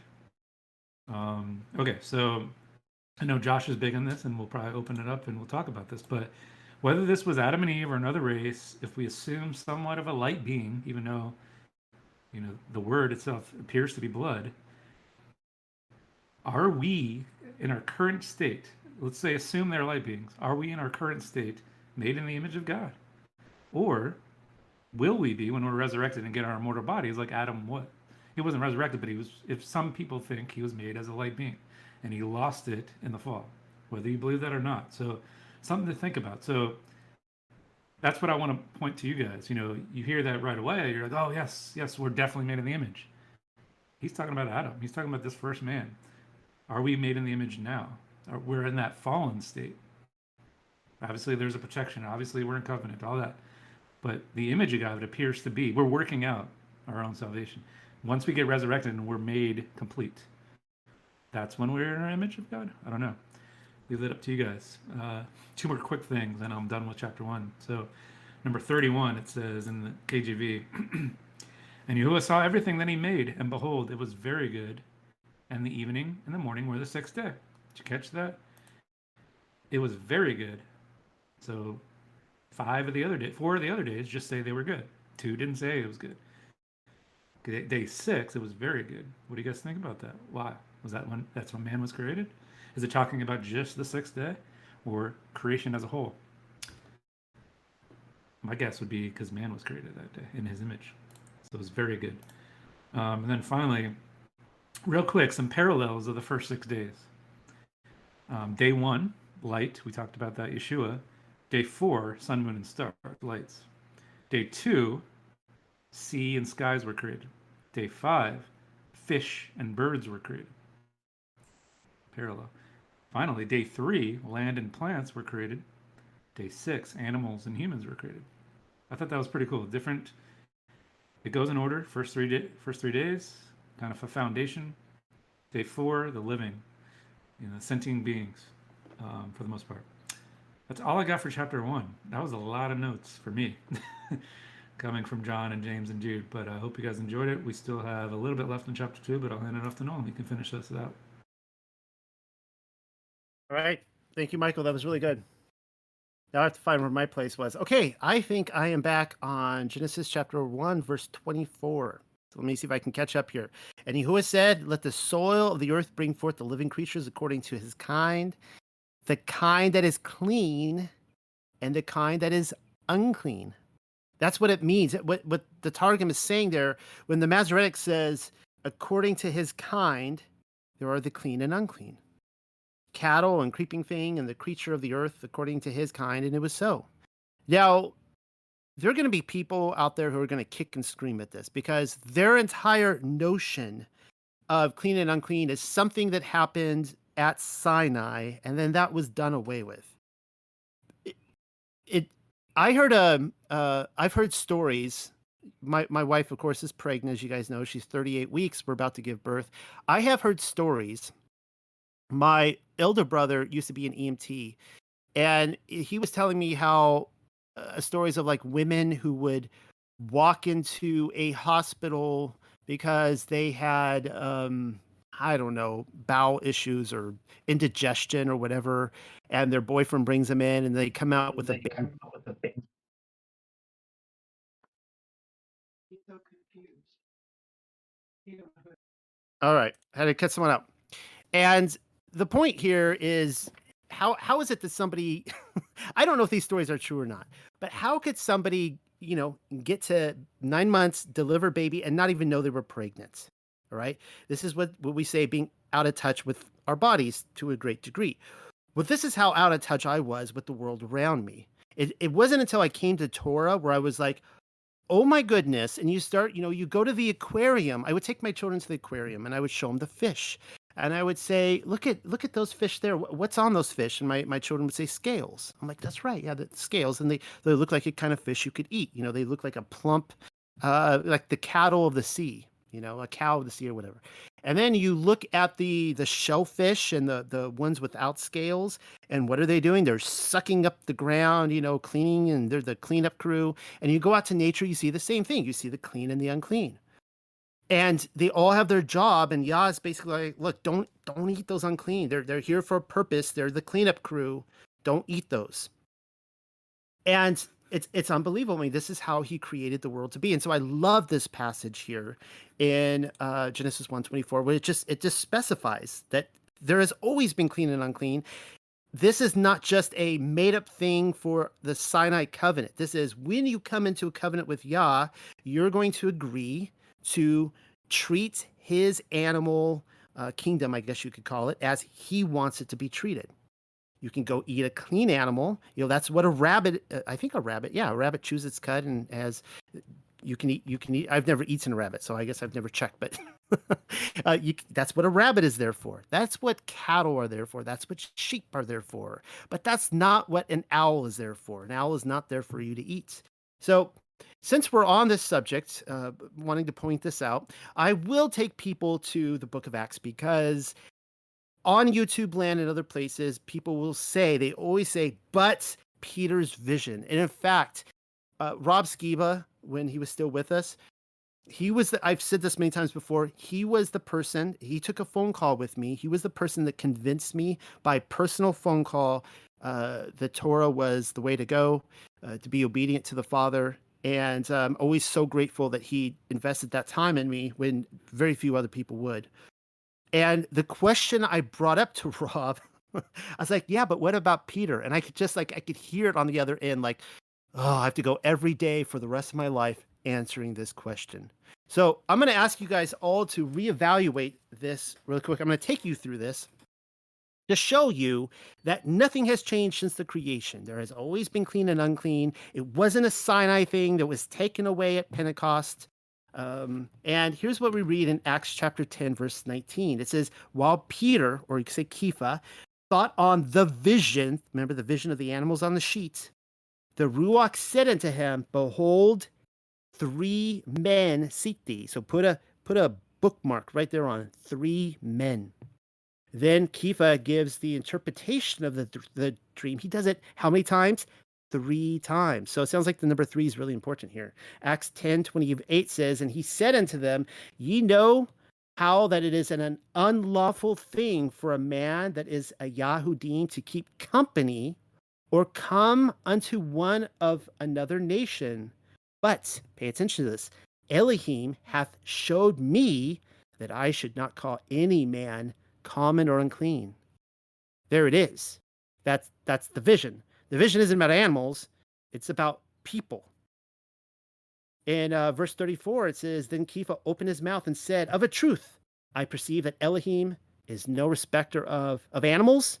No, of persons.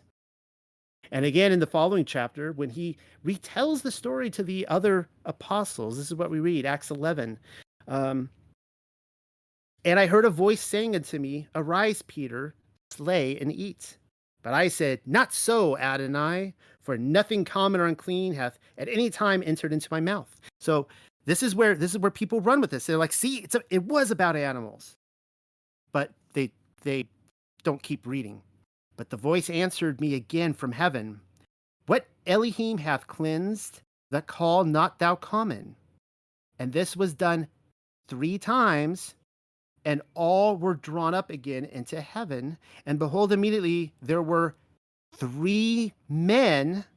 So it happens 3 times, and then 3 men already come unto the house where I was, sent from Caesarea unto me. So Peter interpreted the meaning of his own dream 3 times. Yahuwah had used the fact that Kepha was hungry to illustrate a point. Never did Kepha eat of unclean animals. Rather, he thought on what the vision or the dream he had been given 3 times meant, and 3 men showed up, and the meaning became obvious to him. It was always about people. He says so. It was that Elohim is not a respecter of persons. All right, moving on. That had to be said. Genesis 1:26. And Yahuwah said to the angels who ministered before him, who had been created in the 2nd day of the creation of the world. Wait, what? Well, first of all, we can just throw this out. So no Trinity then. Yahuwah is not speaking to himself. It's not 3 dudes up in heaven that is one Elohim and they're like, I don't know, talking a 3-way. Yahuwah is speaking with his divine counsel. But wait, the angels were created on the 2nd day? That's a little confusing. That's not what Jubilees says. Let's read Jubilees real quick. Chapter 2. And the angel of the presence spake to Moshe according to the word of Yahuwah, saying, write the complete history of the creation, how in 6 days Yahuwah Elohim finished all his works and all that he created, and kept Sabbath on the 7th day, and hallowed it for all ages, and appointed it as a sign for all his works.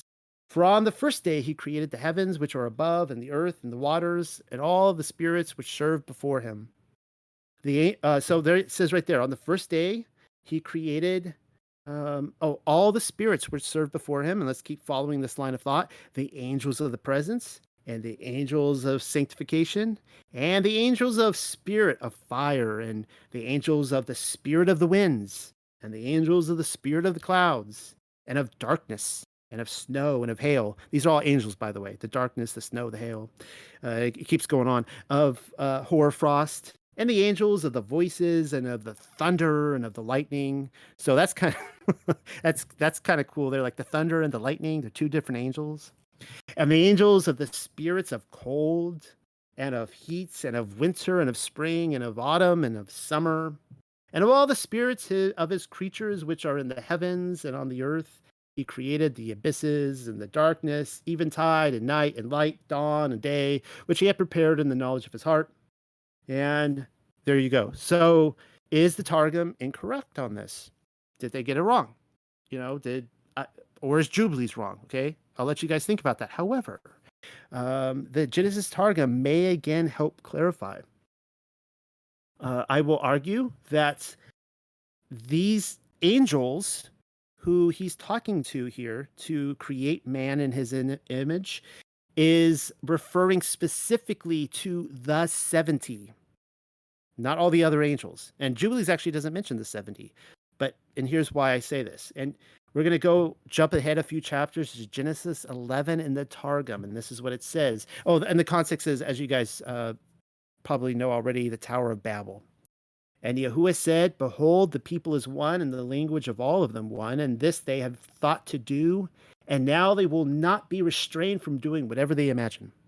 And Yahuwah said, to the 70 angels which stand before him, come, we will descend, and will there commingle their language, that a man shall not understand the speech of his neighbor. And the word of Yahuwah was revealed against the city, so Yahusha himself, and with him 70 angels, having reference to 70 nations. So these are identified as the 70 angels who were given control of the 70 nations when Yahuwah disowned or disinherited humanity at Babel. He said, here you go. He gave them to the 70 angels.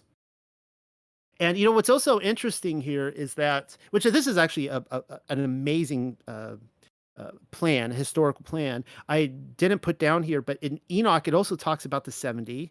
They're known there as the 70 shepherds. And when Yahuwah divorces Israel, just like as he did humanity at Babel, he hands them over to the 70 angels, called the 70 shepherds, and he says, take care of them, and I'm going to be taking tabs. And if you do anything that you're not supposed to do with them, if you injure them, if you hurt them, kill them, I'm going to be holding you accountable. And then it says when they were handed over Israel that they started doing all those things he said not to do.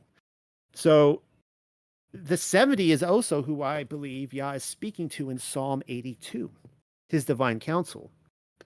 The passage takes us right back to Sheol and Gehenna and Leviathan again. So the Leviathan was, it's interesting that, so according to the Targum, if these 70 were created on the second day, that is also the day that he divided, heaven from earth with the firmament. Kind of interesting. The Leviathan was created after the angels, but the angels who preceded this sentence of death can very well die like men. That's according to Psalm 82, and this is what it says. A psalm of Asaph. Elohim presides in the great assembly. He renders judgment among the Elohim. How long will you defend the unjust and show partiality to the wicked? So he's called his assembly in front of him, his divine council. He is speaking to other Elohim.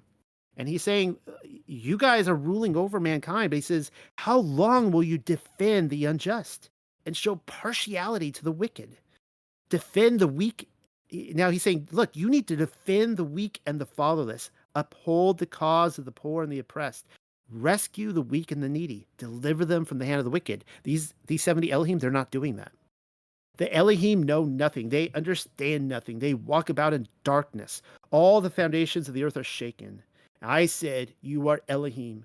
You are the sons of the Most High, but you will die like mere mortals.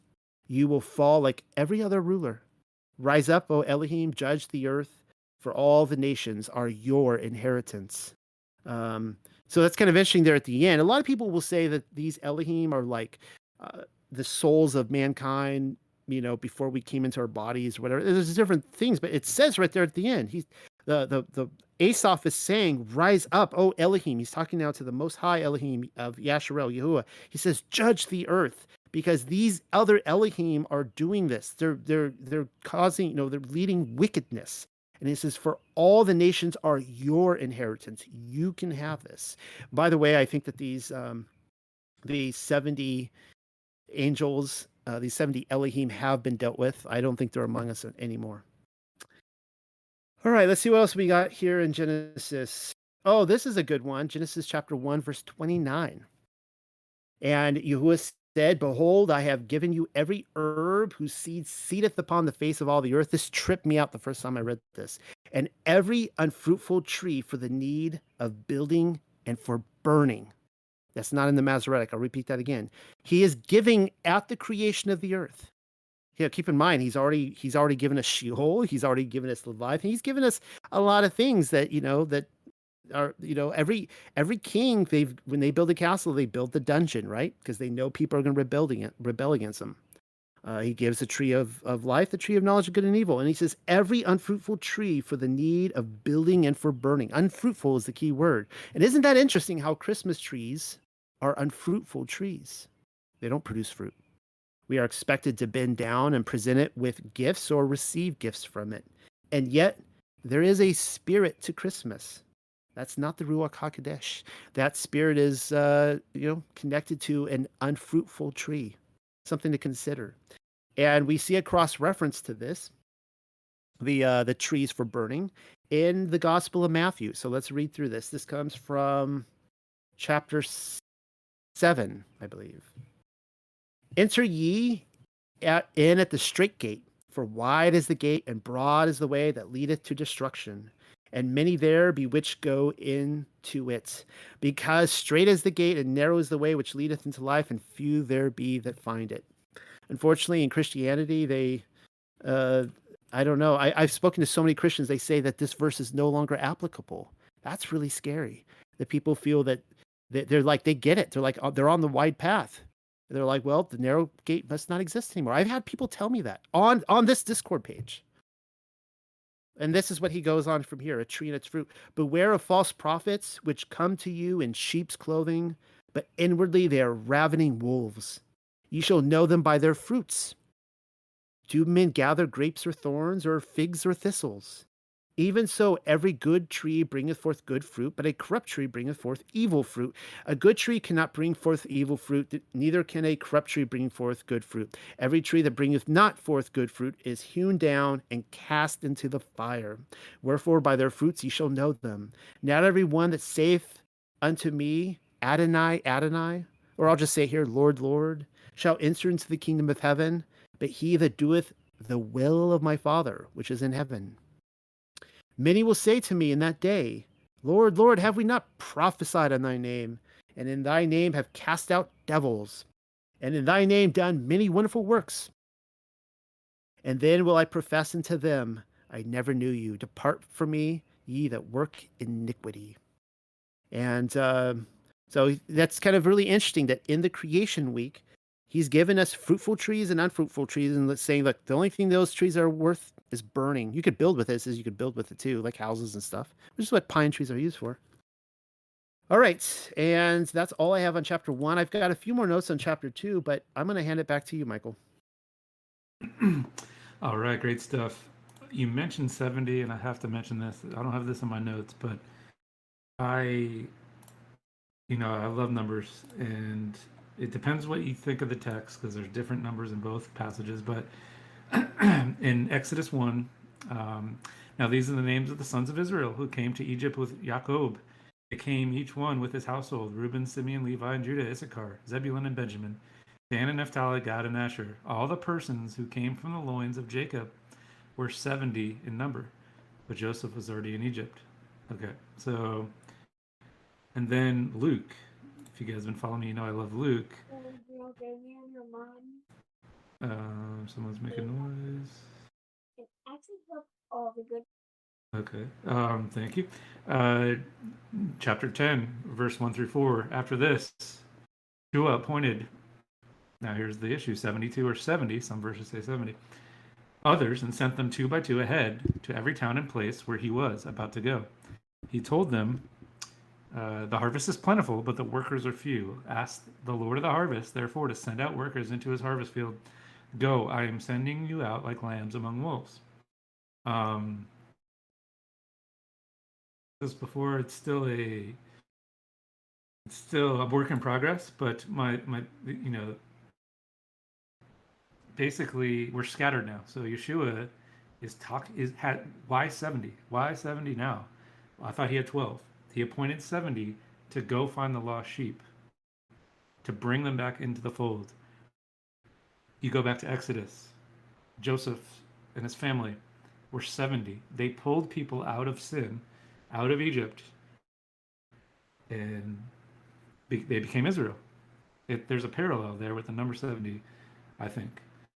What do you guys think about that? And if you know my theory, Luke is to the set apart. I still believe that Luke's to the set apart. The other two, the churches are speaking to different sets of believers. I believe the Gospels are as well, and Luke is to the set apart. So it's that job to go find the lost sheep and bring them back into the fold. 70. All right, so I have a decent amount on we're only going to read the 4 verses in chapter 2. It's talking about the 7th day. I have a decent amount. Let's get onto that. So real quick, I'm going to read it again. And the creatures of the heavens and the earth and all the hosts of them were completed. And Yahuwah had finished by the 7th day the work which he had wrought, and 10 formations which he had created between the suns. There's some chatter in the chat earlier about the suns, and I'm sure Noah will talk more about that. And he rested the 7th day from all his works which he had performed. And Yahuwah blessed the 7th day more than all the days of the week. And he sanctified it, because in it he rested from all his works, which Yahuwah had created and had willed to make. These are the genesis of the heavens and the earth, when they were created in the day of the Lord God made the earth and the heaven. Alrighty, let's go here. So, let's see. I'm going to focus on number 2. So, and on the 7th day, Yah ended his work, which he had made, and rested on the 7th day from all his work, which he had made. So, there's a textual variant of this Genesis 2:2. So that reads, Yah finished on the 6th day, rather than Yah finished on the 7th day. So the Samaritan Pentateuch, the Syriac, and the LXX support the alternate reading. They support, and Yah finished on the 6th day. Why does the Masoretic say on the 7th day? The most plausible reason I've found is it's a desire to present the Most High as engaged in nothing but rest on the 7th day. So this implication is that he doesn't anything on the 7th day, that it's not properly a day of rest. I lean that he finished on the 6th day. That just makes sense. Why does the KJV say the 7th day? Let's see what the Palestinian says. No, he says the same thing. Okay. So Jubilees talks about this, Jubilees 2. And the angel of the presence spake to Moses according to the word of the Lord, saying, write the complete history of the creation, how in 6 days the Lord God finished all his works, which goes with those other variants. Masoretic is incorrect. Jubilees even goes with this variant. And all that he created and kept the Sabbath on the 7th day, and hallowed it for all ages, and appointed it as a sign for all his works. Praise Yah. Okay, so that word rested, he rested on the 7th day. Again, I'm not talking about the root word, I'm talking about how it's used in this verse. It's only used one other time. That's Joshua 5. So 10. And the children of Israel encamped in Gilgal, and kept the Passover on the 14th day of the month, at even in the plains of Jericho. And they did eat of the old corn of the land. And on the morrow after the Passover, unleavened cakes and parched corn in the selfsame day. And the manna ceased. The manna ceased. That word ceased is rested. On the morrow after they had eaten of the corn of the land.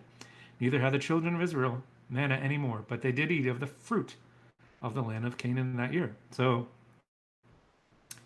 the manna ceased on the morrow after they eat. So they eat, let's see, I'm trying to do the math here. So Passover on the 14th day, they eat of the corn of the land the morrow after the Passover. Unleavened cake starts unleavened bread. The manna ceased. The manna rested, just like Yah did on the seventh day. And then it talks about the first fruits. So I know there's a big, and I'm a noob on the calendar. I really am. I'm doing the Zadok. I have friends that I really trust that know what they're talking about. But how would they get around this part? Maybe I think Wendy's in the chat. How would you get around this part where it's literally talking about the day after? Like I know in the Zadok it's talking about basically 10 days after. It's the Sabbath after the next Sabbath. But so yeah, question there. Palestinian Targum 2:2 says a little bit different, of course, right? And we already talked about that. And the Lord had finished by the seventh day the work which he had wrought, and the 10 formations which he had created between the suns, multiple suns.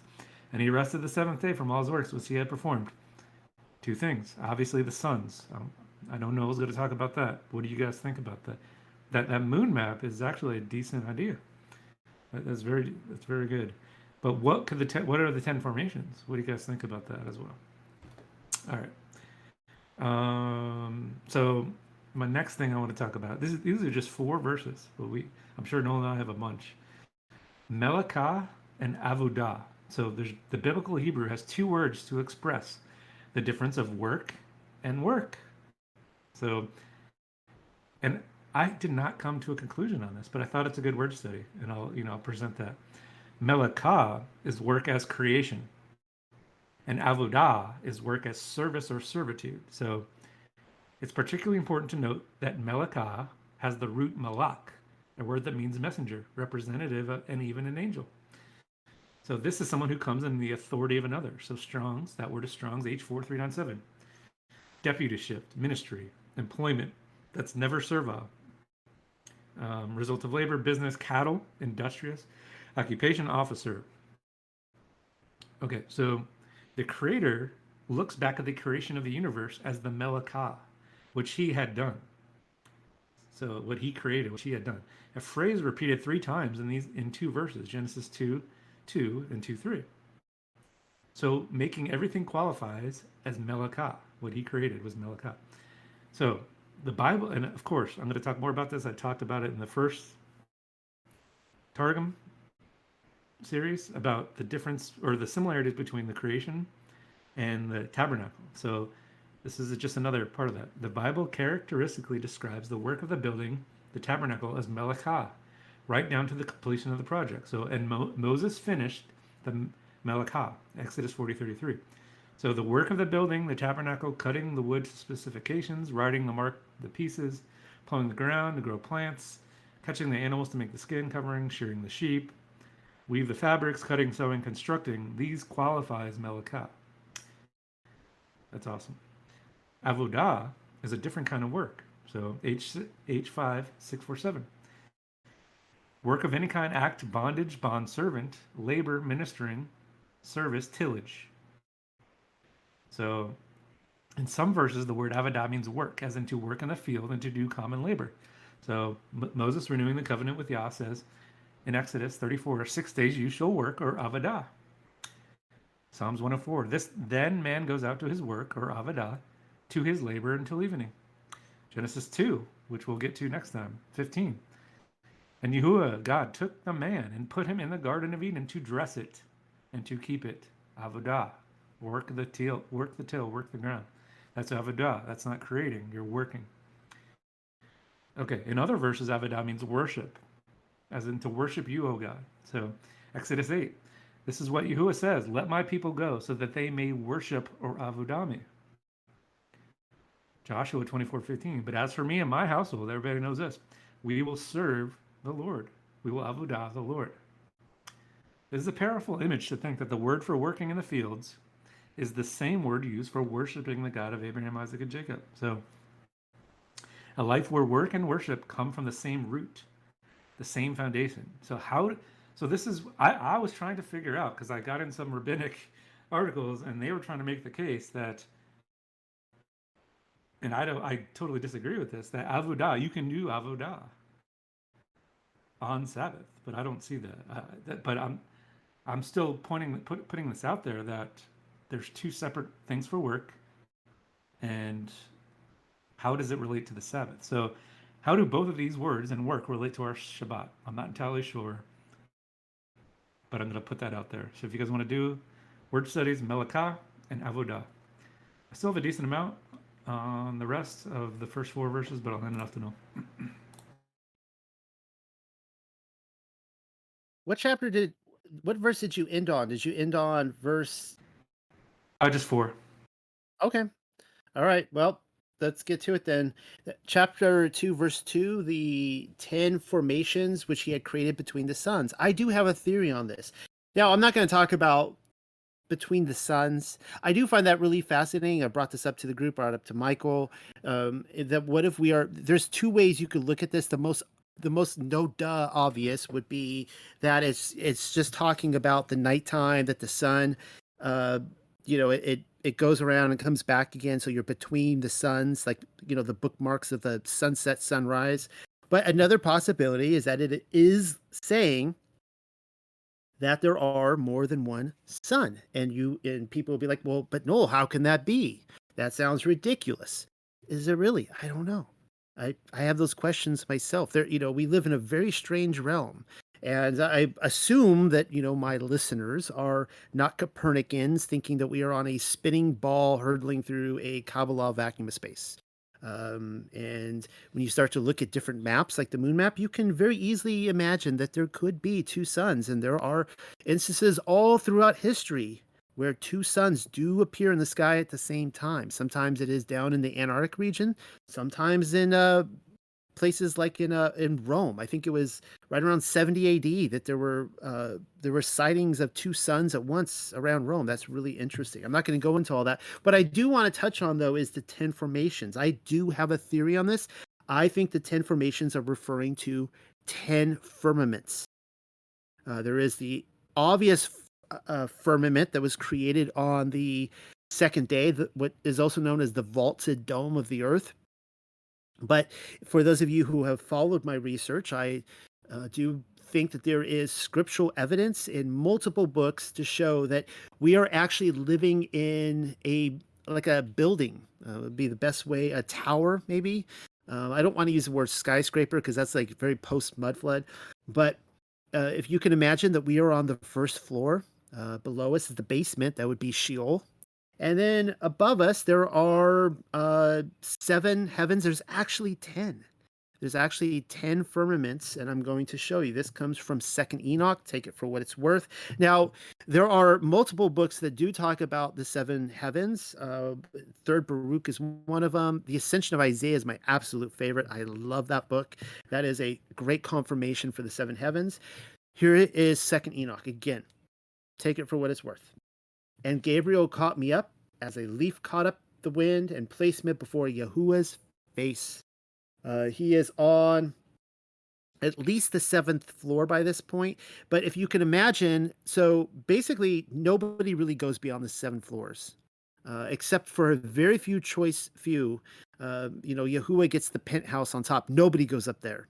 Maybe he'll invite people up there. I don't know. I'm sure the Ruach HaKodesh, Yahusha goes up there, but like that's where he wants to go, where a king wants to go for his privacy.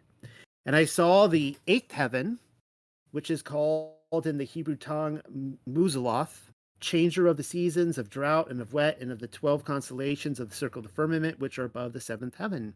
So one of the mysteries here as I try to work this out is like, why is it that like we see the sun, the moon, the constellations below the first firmament, but then they talk about, they're like storehouses and all different. So it seems like what it's saying, the residence of the 12 constellations, the zodiac, the 12 gates, is, the kind of like the spirits behind them, so to speak. They're up in the 8th.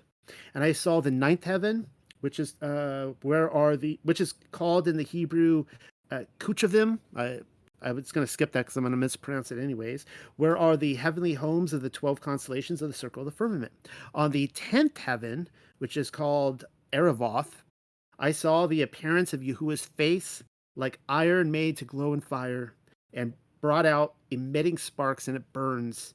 Thus in a moment of eternity I saw Yahuwah's face, but Yahuwah's face is ineffable, marvelous, and very awful, and very, very terrible.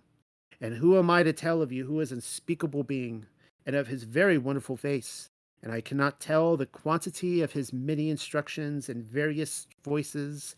Yahuwah's throne is very great and not made with hands, nor the quantity of those standing around him, troops of cherubim and seraphim, nor their incessant singing, nor his immutable beauty. And who shall tell of the ineffable greatness of his glory? And I fell prone and bowed down to Yahuwah, and Yahuwah with his lips said to me, have courage, Enoch, do not fear. Arise, stand before my face into eternity. And that would be on the 10th heaven. So that is my theory there, that when they talk about the 10 formations, that's what I think they're talking about. I'm not 100% positive, but food for thought. All right, Genesis 2:3. And Yahuwah blessed the seventh day more than all the days of the week and sanctify it, because in it he rested from all his work, which Yahuwah had created and had willed to make. So I just want to point this out. Obviously, the seventh day was sanctified and holy from the beginning, not just for Moshe at Mount Sinai. Okay, this was not like we used to do the seventh day, but now we do the first Roman day because we're under a different covenant. No, it's always been this way before Sinai. It's in the first chapter of the Bible, people. Just want to point that out. All right, now this is going to be kind of to close this tonight. I'm going to take several minutes of your time before handing back to Michael. Genesis 2:4 has what I call a told-off mark. Now, the first book of Torah, in my opinion, may be compiled by as many as 20 different authors. Now, people immediately are going to say, that's heresy, Noel. It's Moses. Well, yeah, Moses did write the Torah. He wrote Genesis, but that's not what I'm saying. I actually have a theory that the writer of Jasher, which means the book of the just, and Moses, like the writer of Jasher was not sourcing Genesis. I have a theory that he was actually sourcing a book which Moses was sourcing, or books which he was sourcing, which no longer exist. The same way when you think about Luke, when Dr. Luke, and he's writing his gospel, that he's sourcing multiple different people. He's people will claim he's sourcing Miriam, the mother of Yahusha, amongst other people. Same thing with Moses. So it's really quite fascinating when one stops to consider that in Mesopotamia, we'll go back there again, Canaanites, a religion, the whole Mesopotamian region, they have these tablets which contain what we call colophon phrases. Colophon phrases, if I'm pronouncing that right. And these are at the end of their respected stories, which would essentially include the name of the tablet's writer. So a colophon phrase always ends the story. It's kind of like watching a movie which promptly says the end. I'll give you a Star Wars example. I gave one last week. You're watching a Star Wars movie. It hits the climax.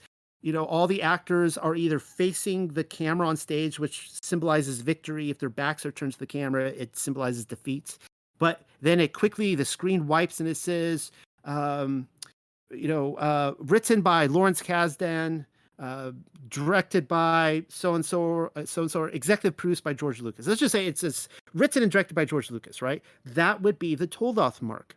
The story ends and it tells you everything that you saw before this moment was written by this person, directed by this person, produced by this person. The scores were, composed by this person. That's a told-off mark. All right. So told off is the Hebrew word for generation, as in these are the generations of such and such person. That's a told off mark. We see it in the first one happens in Genesis 2:4. Genesis contains over a dozen such transitions. The very first told off phrase, as I just mentioned, occurs in Genesis 2:4 when Moses records, these are the generations of the heavens and of the earth when they were created. Let me see. What does it actually say specifically in the Targum, just so I get this right? These are the generations of heaven and the earth when they were created in the day that Yahuwah Elohim made the heavens, when the earth and the heavens. Now, I say Yahuwah instead of the Lord.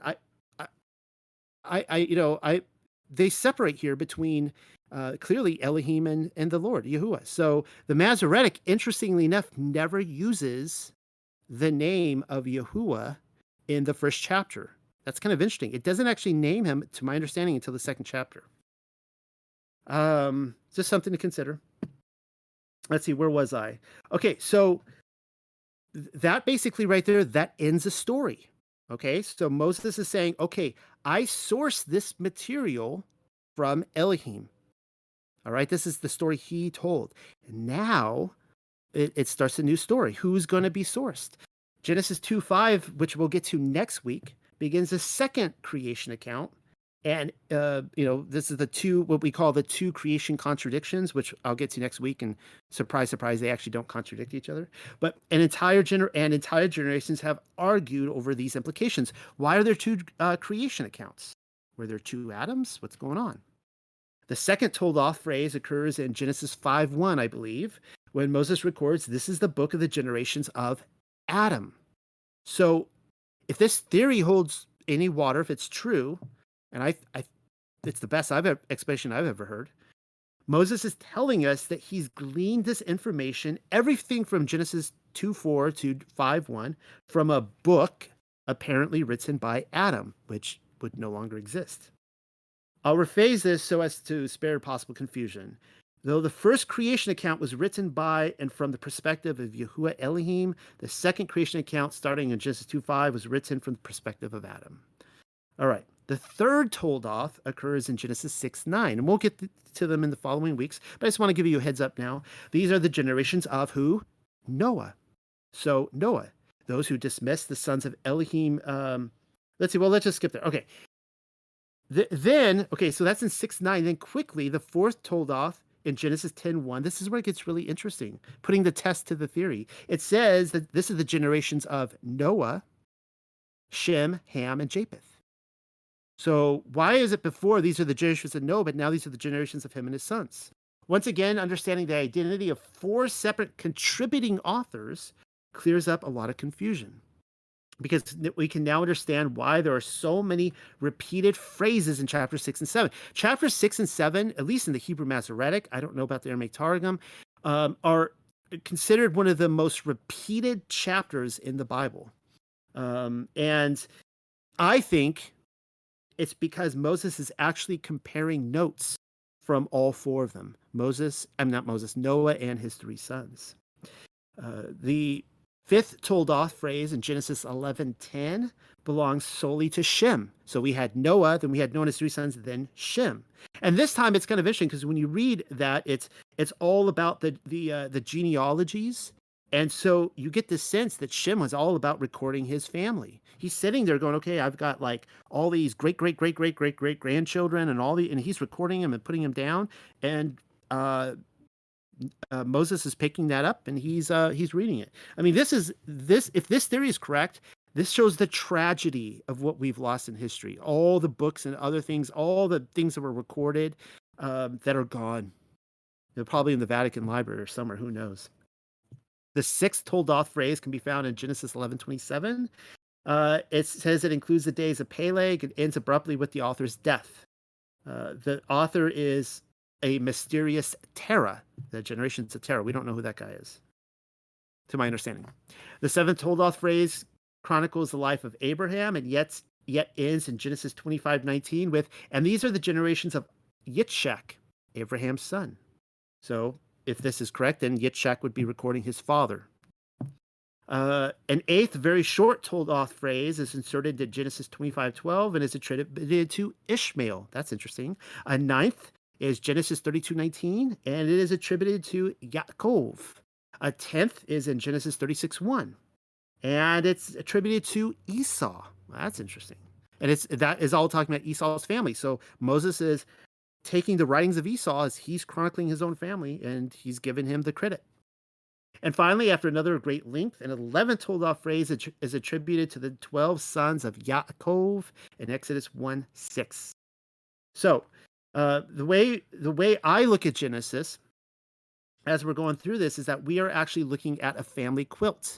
Each, you've seen this before with quilts, right? Where like different mothers and grandmothers and daughters, like they will add to the family quilt. It's the same thing. We are looking at the story that originated with Elohim through Adam, comes all the way down, and Moses is saying, look, this is our story. These are our descendants, they're our forefathers, and they all told the story, and I am assembling this for you and putting it down on paper.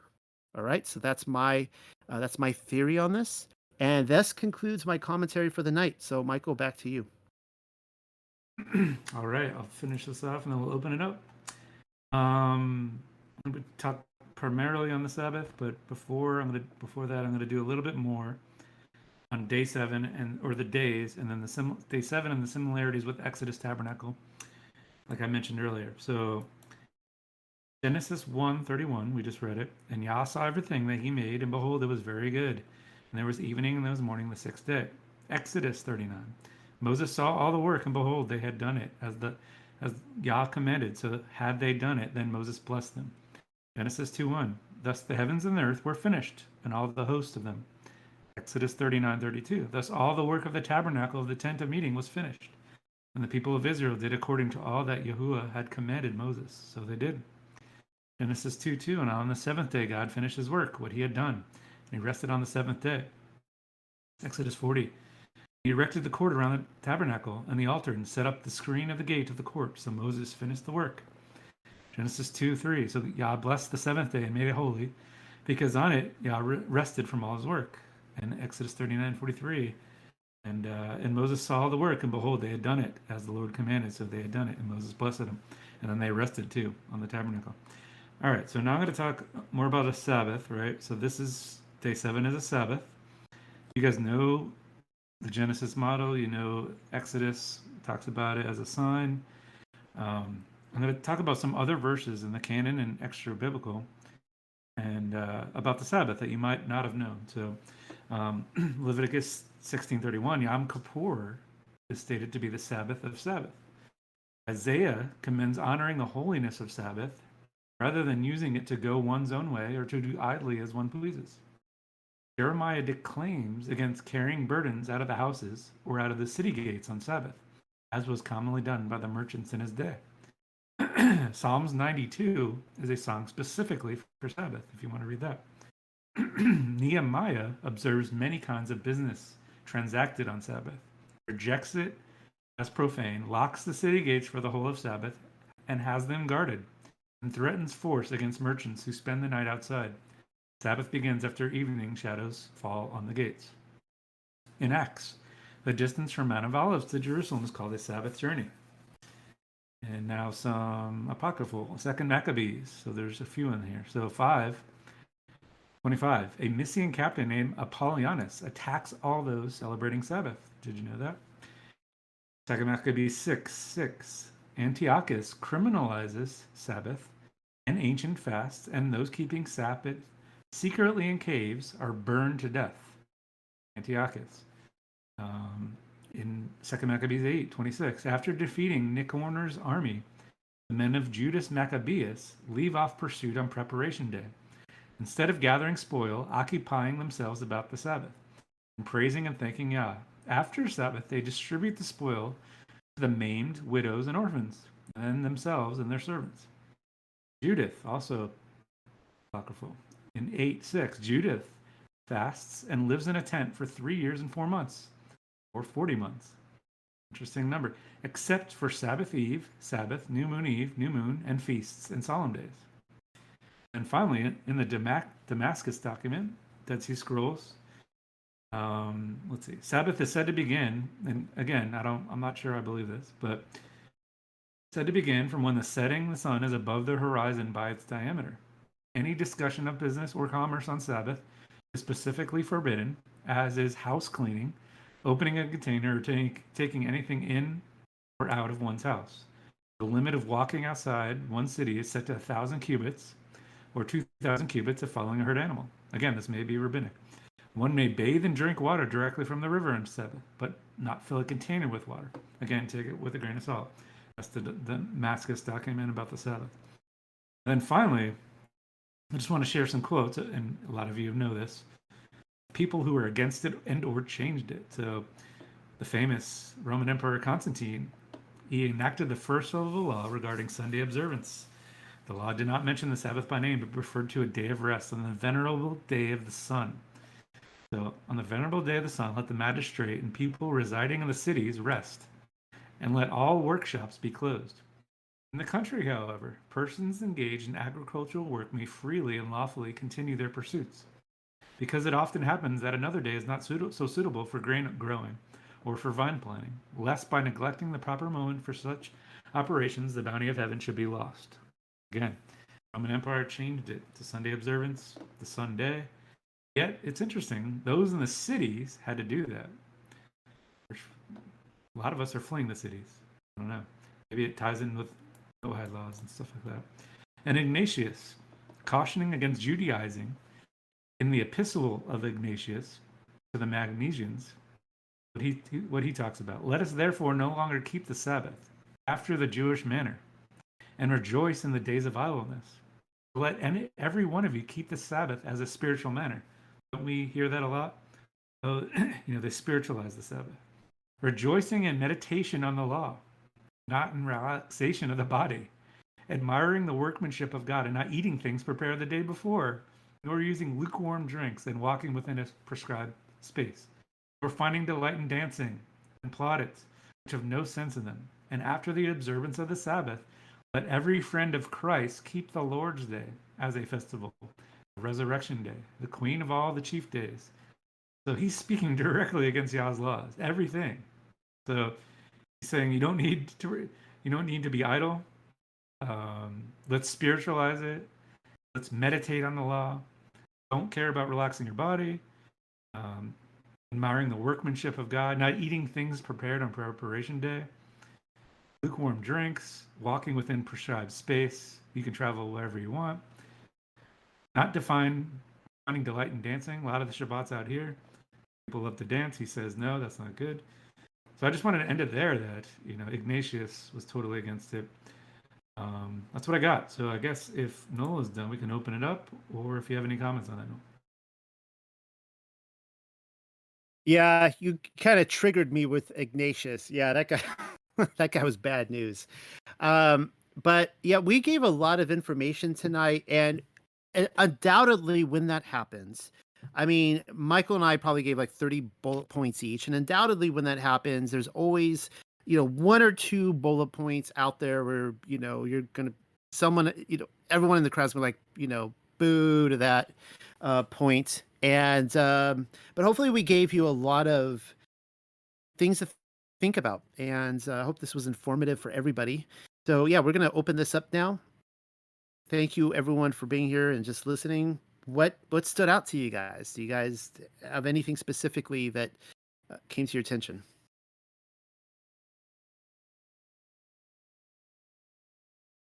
Don't all rush me at once. Or if you guys had questions on the first episode, since you guys can watch that on YouTube. Hi, thanks for going through all of this. There was a couple things that stuck out to me, and one of the things that I thought was kind of profound is when you had mentioned about Jonah and being at Sheol, that you thought maybe was in the ocean.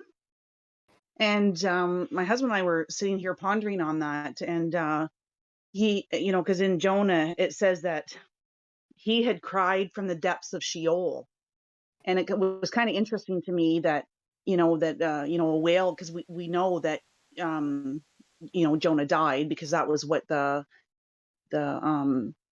Yeshua had said, that was what the sign was, the 3 days and the 3 nights. And I thought that was really interesting, that when he was crying from the depths of Sheol and he was in the ocean with the whale. And my husband came up with a thought of one of the movies of the Pirates Caribbean, and saying that that's where the pirates came up from, was from the waters, and called the Davy Jones locker. So as we were listening to you about Jonah, we looked it up on Wikipedia, where it talks about Davy Jones locker, and it says that it's a metaphor for a bottom of the sea, the state of death among drowned sailors and shipwrecks. It is used as a euphemism for drowning or shipwrecks in which the sailors and the ships remain. And it also went down, like, talks about like different books that were written in the 1700s about this Davy Jones locker and how it's referred to like the devil, and that, and you had mentioned something about kind of being up by like the North Pole, and it said in some of these books that that the definition had included the devil, the spirit of the sea, called Necken or Dragor in the northern countries such as Norway, Denmark, and Sweden. So that's kind of what set out. Thought that was very curious, as we were listening to you on that. So yeah, I thought that was really profound for me. And then the next thing would just share, and then I'll get off here, is when you're talking about the Leviathan. And I guess it's just like a quick question: is that if we are thinking that Leviathan and Behemoth, if the millennium had already happened, because I know it says in Second Baruch 29 that 3 to 4 that the Behemoth, it says Behemoth shall be revealed from his place, and Leviathan shall ascend from the sea. Those two great monsters, which I created on the 5th day of creation, and shall have kept until that time, and then they shall be for food for all that are left. And then it also in Psalm 74, it says, you divided the sea by your strength. You broke the head of the sea monster in the waters. You crushed the head of Leviathan. You gave him as food for the people in the wilderness. And then lastly, 2nd Ezra 6, and thou hast kept them to be eaten by whom thou wilt, and when thou wilt. I guess just I was pondering the thought that if the millennial kingdom had already happened, maybe this is why we don't see Behemoth and Leviathan today, because maybe they've already been eaten. I don't know, just a thought. Thanks for the commentary tonight. Yeah, so those are really good thoughts that I think about myself, and I do really speculate that at the time that I believe the earth was scorched, and I've taken everyone through the research and showing how you could see that the earth was scorched with fire, melted cities, all sorts of stuff. That might have been the good time when that happened. And, talking about the hidden wilderness where Behemoth is, that it says where the righteous lived. So that's kind of interesting. Where is that hidden wilderness today? Does it exist? I think it's still there, but it's hidden, right? And that's the amazing thing about our realm. It's like we have no accurate maps. On a globe, if you go by a globe perspective, and you want to argue like globe Earth versus flat Earth, like if you're gonna, they will laugh at our map, at the AE map, and it's like, well, if that's our map we're gonna argue with, you got to pick what one map are you gonna choose, because there's like 50, I don't know, 30, I don't know how many, there's a lot. Like there's no accurate globe Earth map, and that's the thing about Rome. We really, when Yahuwah said to Job, "Can you measure the breadth of the earth?" The irony, guys, is that we still don't know the breadth of the earth. We don't. Nobody's measured it. So yeah, so I don't know where Behemoth is. I suspect that it might have happened. I did want to really point out one quick thing that you had said that you probably didn't intend, but I want to use as a really great point. It says that it was a fish that swallowed a Jonah, and you said whale, and that's one of the big, naughty no-nos in Sunday school. They'll tell you, no, it wasn't a whale, it was a fish. But I want to use that to point out that, um, the Bible doesn't go by our modern scientific classifications. All right. They will say that a whale is not a fish because it's a mammal, right? It has hair and so on and so forth. But that's not a biblical classification. For example, they would also say that we are mammals, and that like the monkey is a mammal. Well, according to the Bible, they would call the monkeys or the gorillas the beast of the field. That's a completely different classification than humans. And this is one of the tricks of evolution and how they kind of blend us all together. So I just wanted to point out that, in my opinion, a fish could very much be a whale. Even though they say that, you can't go to a marine biologist and say a whale is a fish. They will correct you on that. But biblically speaking, I think it is. So, yeah, but I don't have an answer yet on whether or not that event happened, and I suspect it did. Anybody else? Yeah, David Aliyahu wanted to speak. So. You're up. Yeah, just regarding the comment between the whale and the fish. I lived on this- the Atlantic Ocean for a number of years, and I got to fish deep sea. And there is a fish that's capable of swallowing a man whole. And ironically, it's called a grouper. But another name for it, a generic name for it, is Jewfish. I thought that was kind of hilarious. But yeah, so there is that. No, when you were talking about the 70 Elohim, it put me in reference that had failed mankind and failed to be counselors to man. It put me in mind of the trees in the garden when Yahuwah, I'm sorry, tells Adam that he's given them every good fruit, every tree bearing good fruit in the garden to eat of. I've often looked at as in the scriptures that trees are generally indicating lineages, pictures of lineages, and most often of men. Right?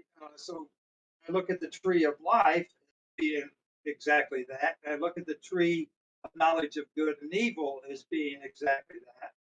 And the other the other trees that are referred to as fruit trees, if you will, would have been possibly these counselors that would have given Adam counsel in his experience in the garden, preparing him to be a Melchizedek priest to the nations.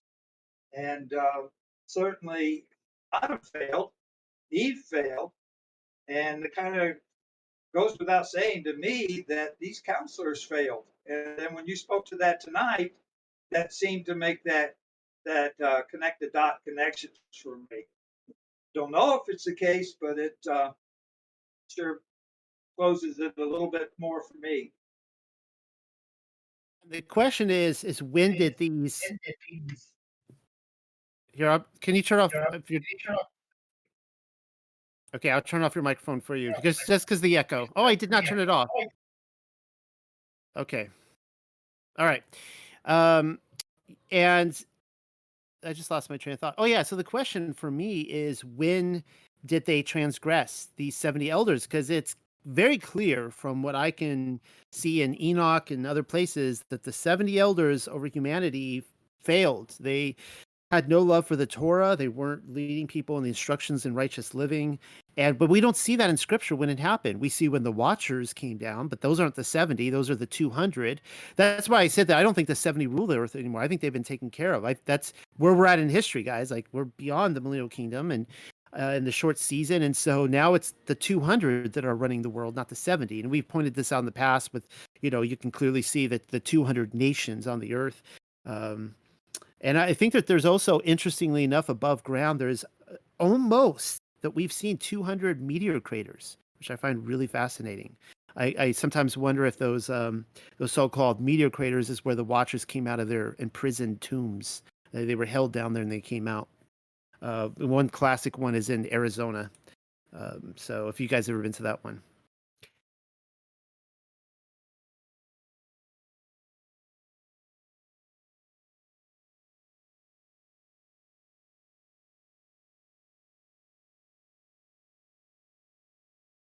Anybody else?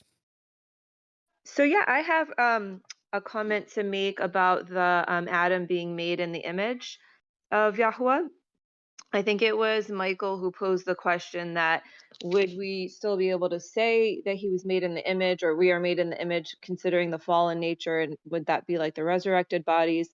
And it reminded me of a scripture, or a scripture, I don't know if you would call it scripture, I guess it's a verse in the life of Adam and Eve.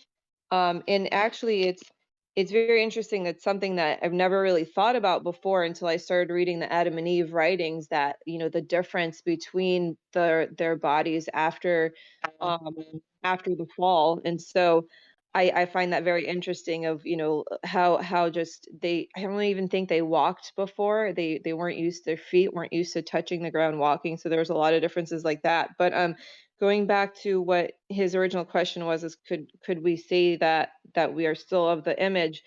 It reminded me of this cross-reference, which if I can read it, it's from the life of Adam and Eve.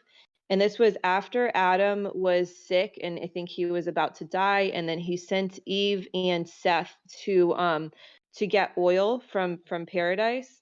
And then it says, so here it was like verse 37. It says, Seth and his mother went away to the gates of paradise. As they were walking there, suddenly appeared the serpent, the beast who attacked and bit Seth. When Eve saw this, she said, Alas, woe is me, for I am cursed because I did not keep the precepts of Yahweh.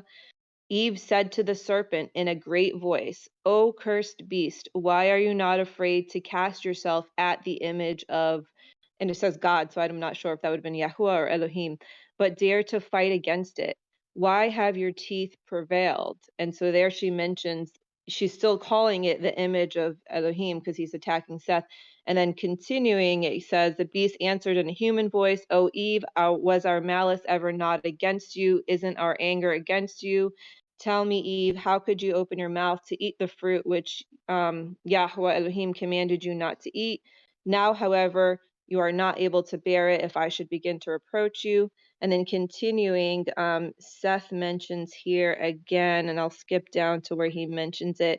Verse 39, the beast said to Seth, Behold, I am going away, just as you have said, from the face of the image of God, it says, which I assume was Elohim.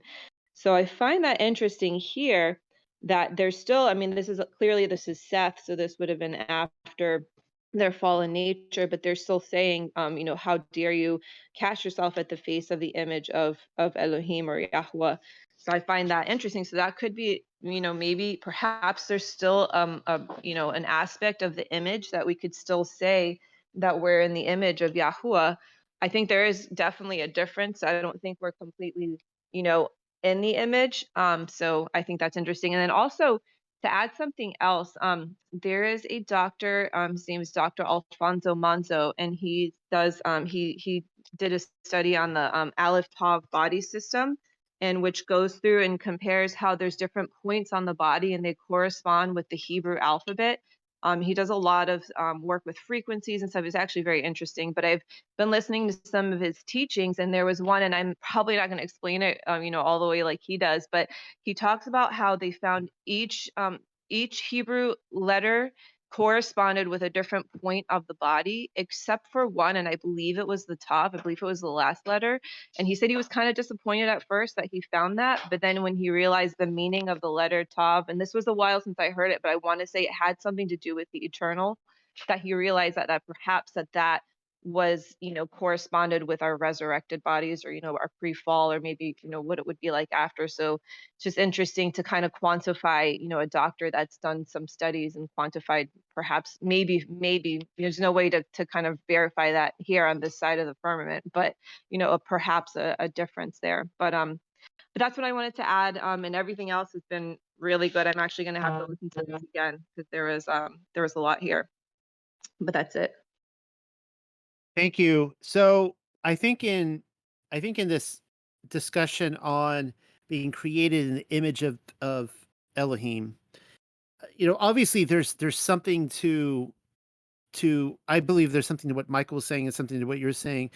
That's there's different ways, for example, in Scripture where it talks about us being sons of Elohim, and there's the resurrected sense, and then there's our present sense, and there's the fallen from grace, the glorified Adam. But here's a really interesting passage that was dropped in Genesis 5:3. Of course, we're not there yet, but this is from the Masoretic. And Adam lived 130 years and begat a son in his own likeness, after his image, and called his name Seth. And he tied this in with Luke 3:38, which was this. The son of Seth, which was the son of Adam, which was the son of Elohim, and then before that, and Elohim created Adam in his image. So it's kind of like the son is like the father, right? We're like his father's image. So Adam is like the image of the Most High, and then we're taken after Adam. So there is a resemblance, obviously. I think that's yeah.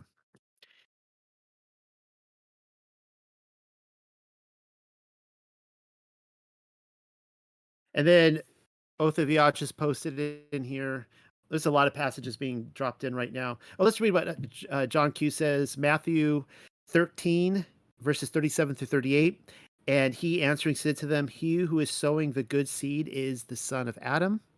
And the field is the world, and the seed, the good seed, these are the sons of the rain, but the darnel are the sons of the wicked one. And this is, of course, used in when you're dealing with the sons of Yah versus the sons of Satan, the seed. This is, I think, specifically in that context, it's talking about the spiritual sense that you're either the son of Satan or the son of light. But and then I think there's a literal sense too. But that's a whole different discussion. And then John 1:12 says, Oath of Yah dropped this in, but as many as received him, to them he gave the authority to become the children of Elohim, to those believing in his name. Now, we could, I guess, discuss that, whether that is present tense or future tense based on salvation. When, we're not saved first and then we just live our life. We're actually saved at the end. But then Michael dropped in John 1. Oh, okay. John 1:13. I guess that was the correction here. Who were born not of blood, nor of the desire of flesh, nor of the desire of men, but of Elohim. So it could be similar to, if you believe what Paul says, that we have a deposit of the Spirit, but we're not full of the Spirit. We're not fully in the image, but we are partially. I don't know. And what you were saying about Monzo, I've looked into him as well. He's very interesting. He talks about you split the body in half, and there's frequencies throughout the body, and it's basically he believes there's pressure points. He believes the the Eastern medicine took it from Yah, but that you do a different pressure point on each side of the body, and that's how you can heal. You can heal different elements, and he believes that's what laying on of hands was. So he's very an interesting person. He was in the Way documentary, as I said as well, and Alfonso Manzo is the guy's name, if you guys want to look into him. I want to specify here from my point of view, just so everyone is clear, because when you talk about being born again, there is generally two views. I grew up generally as a Baptist churches, and they're really big on, that you come to church the first time, you go to Sunday school, and they ask you, so when were you born again? You're supposed to have like the date, of when it happened, when you were born again.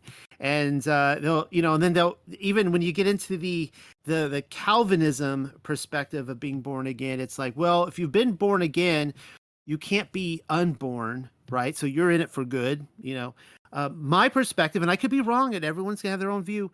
My perspective on being born again is, I would say I'm not born again yet. Now, immediately a Baptist hears that and goes, "Oh, proof he's not saved.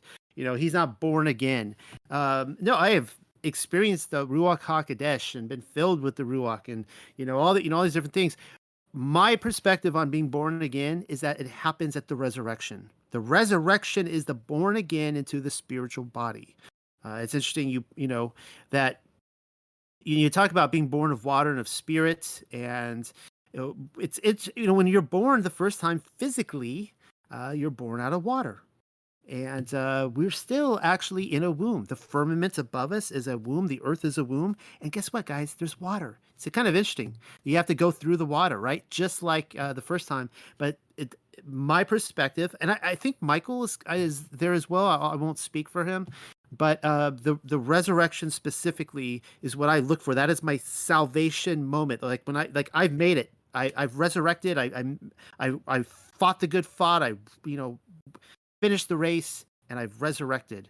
And that is my new body. So that is being literally born again. That's just my perspective. So. And with your take on that, we're in the matrix womb right now, and we either have to be born again. Yeah, and that's the crazy thing. We are literally like in the movie The Matrix. We are like in that scene where they're all plugged in. Like everybody is born. No, let me back up. Everybody dies once. Not everybody is born twice, and so our hope is that we will be born again after we die. Literally, that we are taken now. obviously, I don't believe that anybody goes to Sheol now, the righteous, Leviathan, so on and so forth. Those teeth have been shattered, and the gates of Sheol have been shattered. And I've pointed this out many times. I used to be a gun-ho, diehard soul sleeper. Like you die, you're going to sleep. You're going to sleep. You're not gonna. You're going unconscious until that trumpet blasts and you wake up. But I think that moment has passed. The soul sleeping, that was in the past, and when you die, you go into the presence of paradise, and that comes according to all these extra canonical books I've read.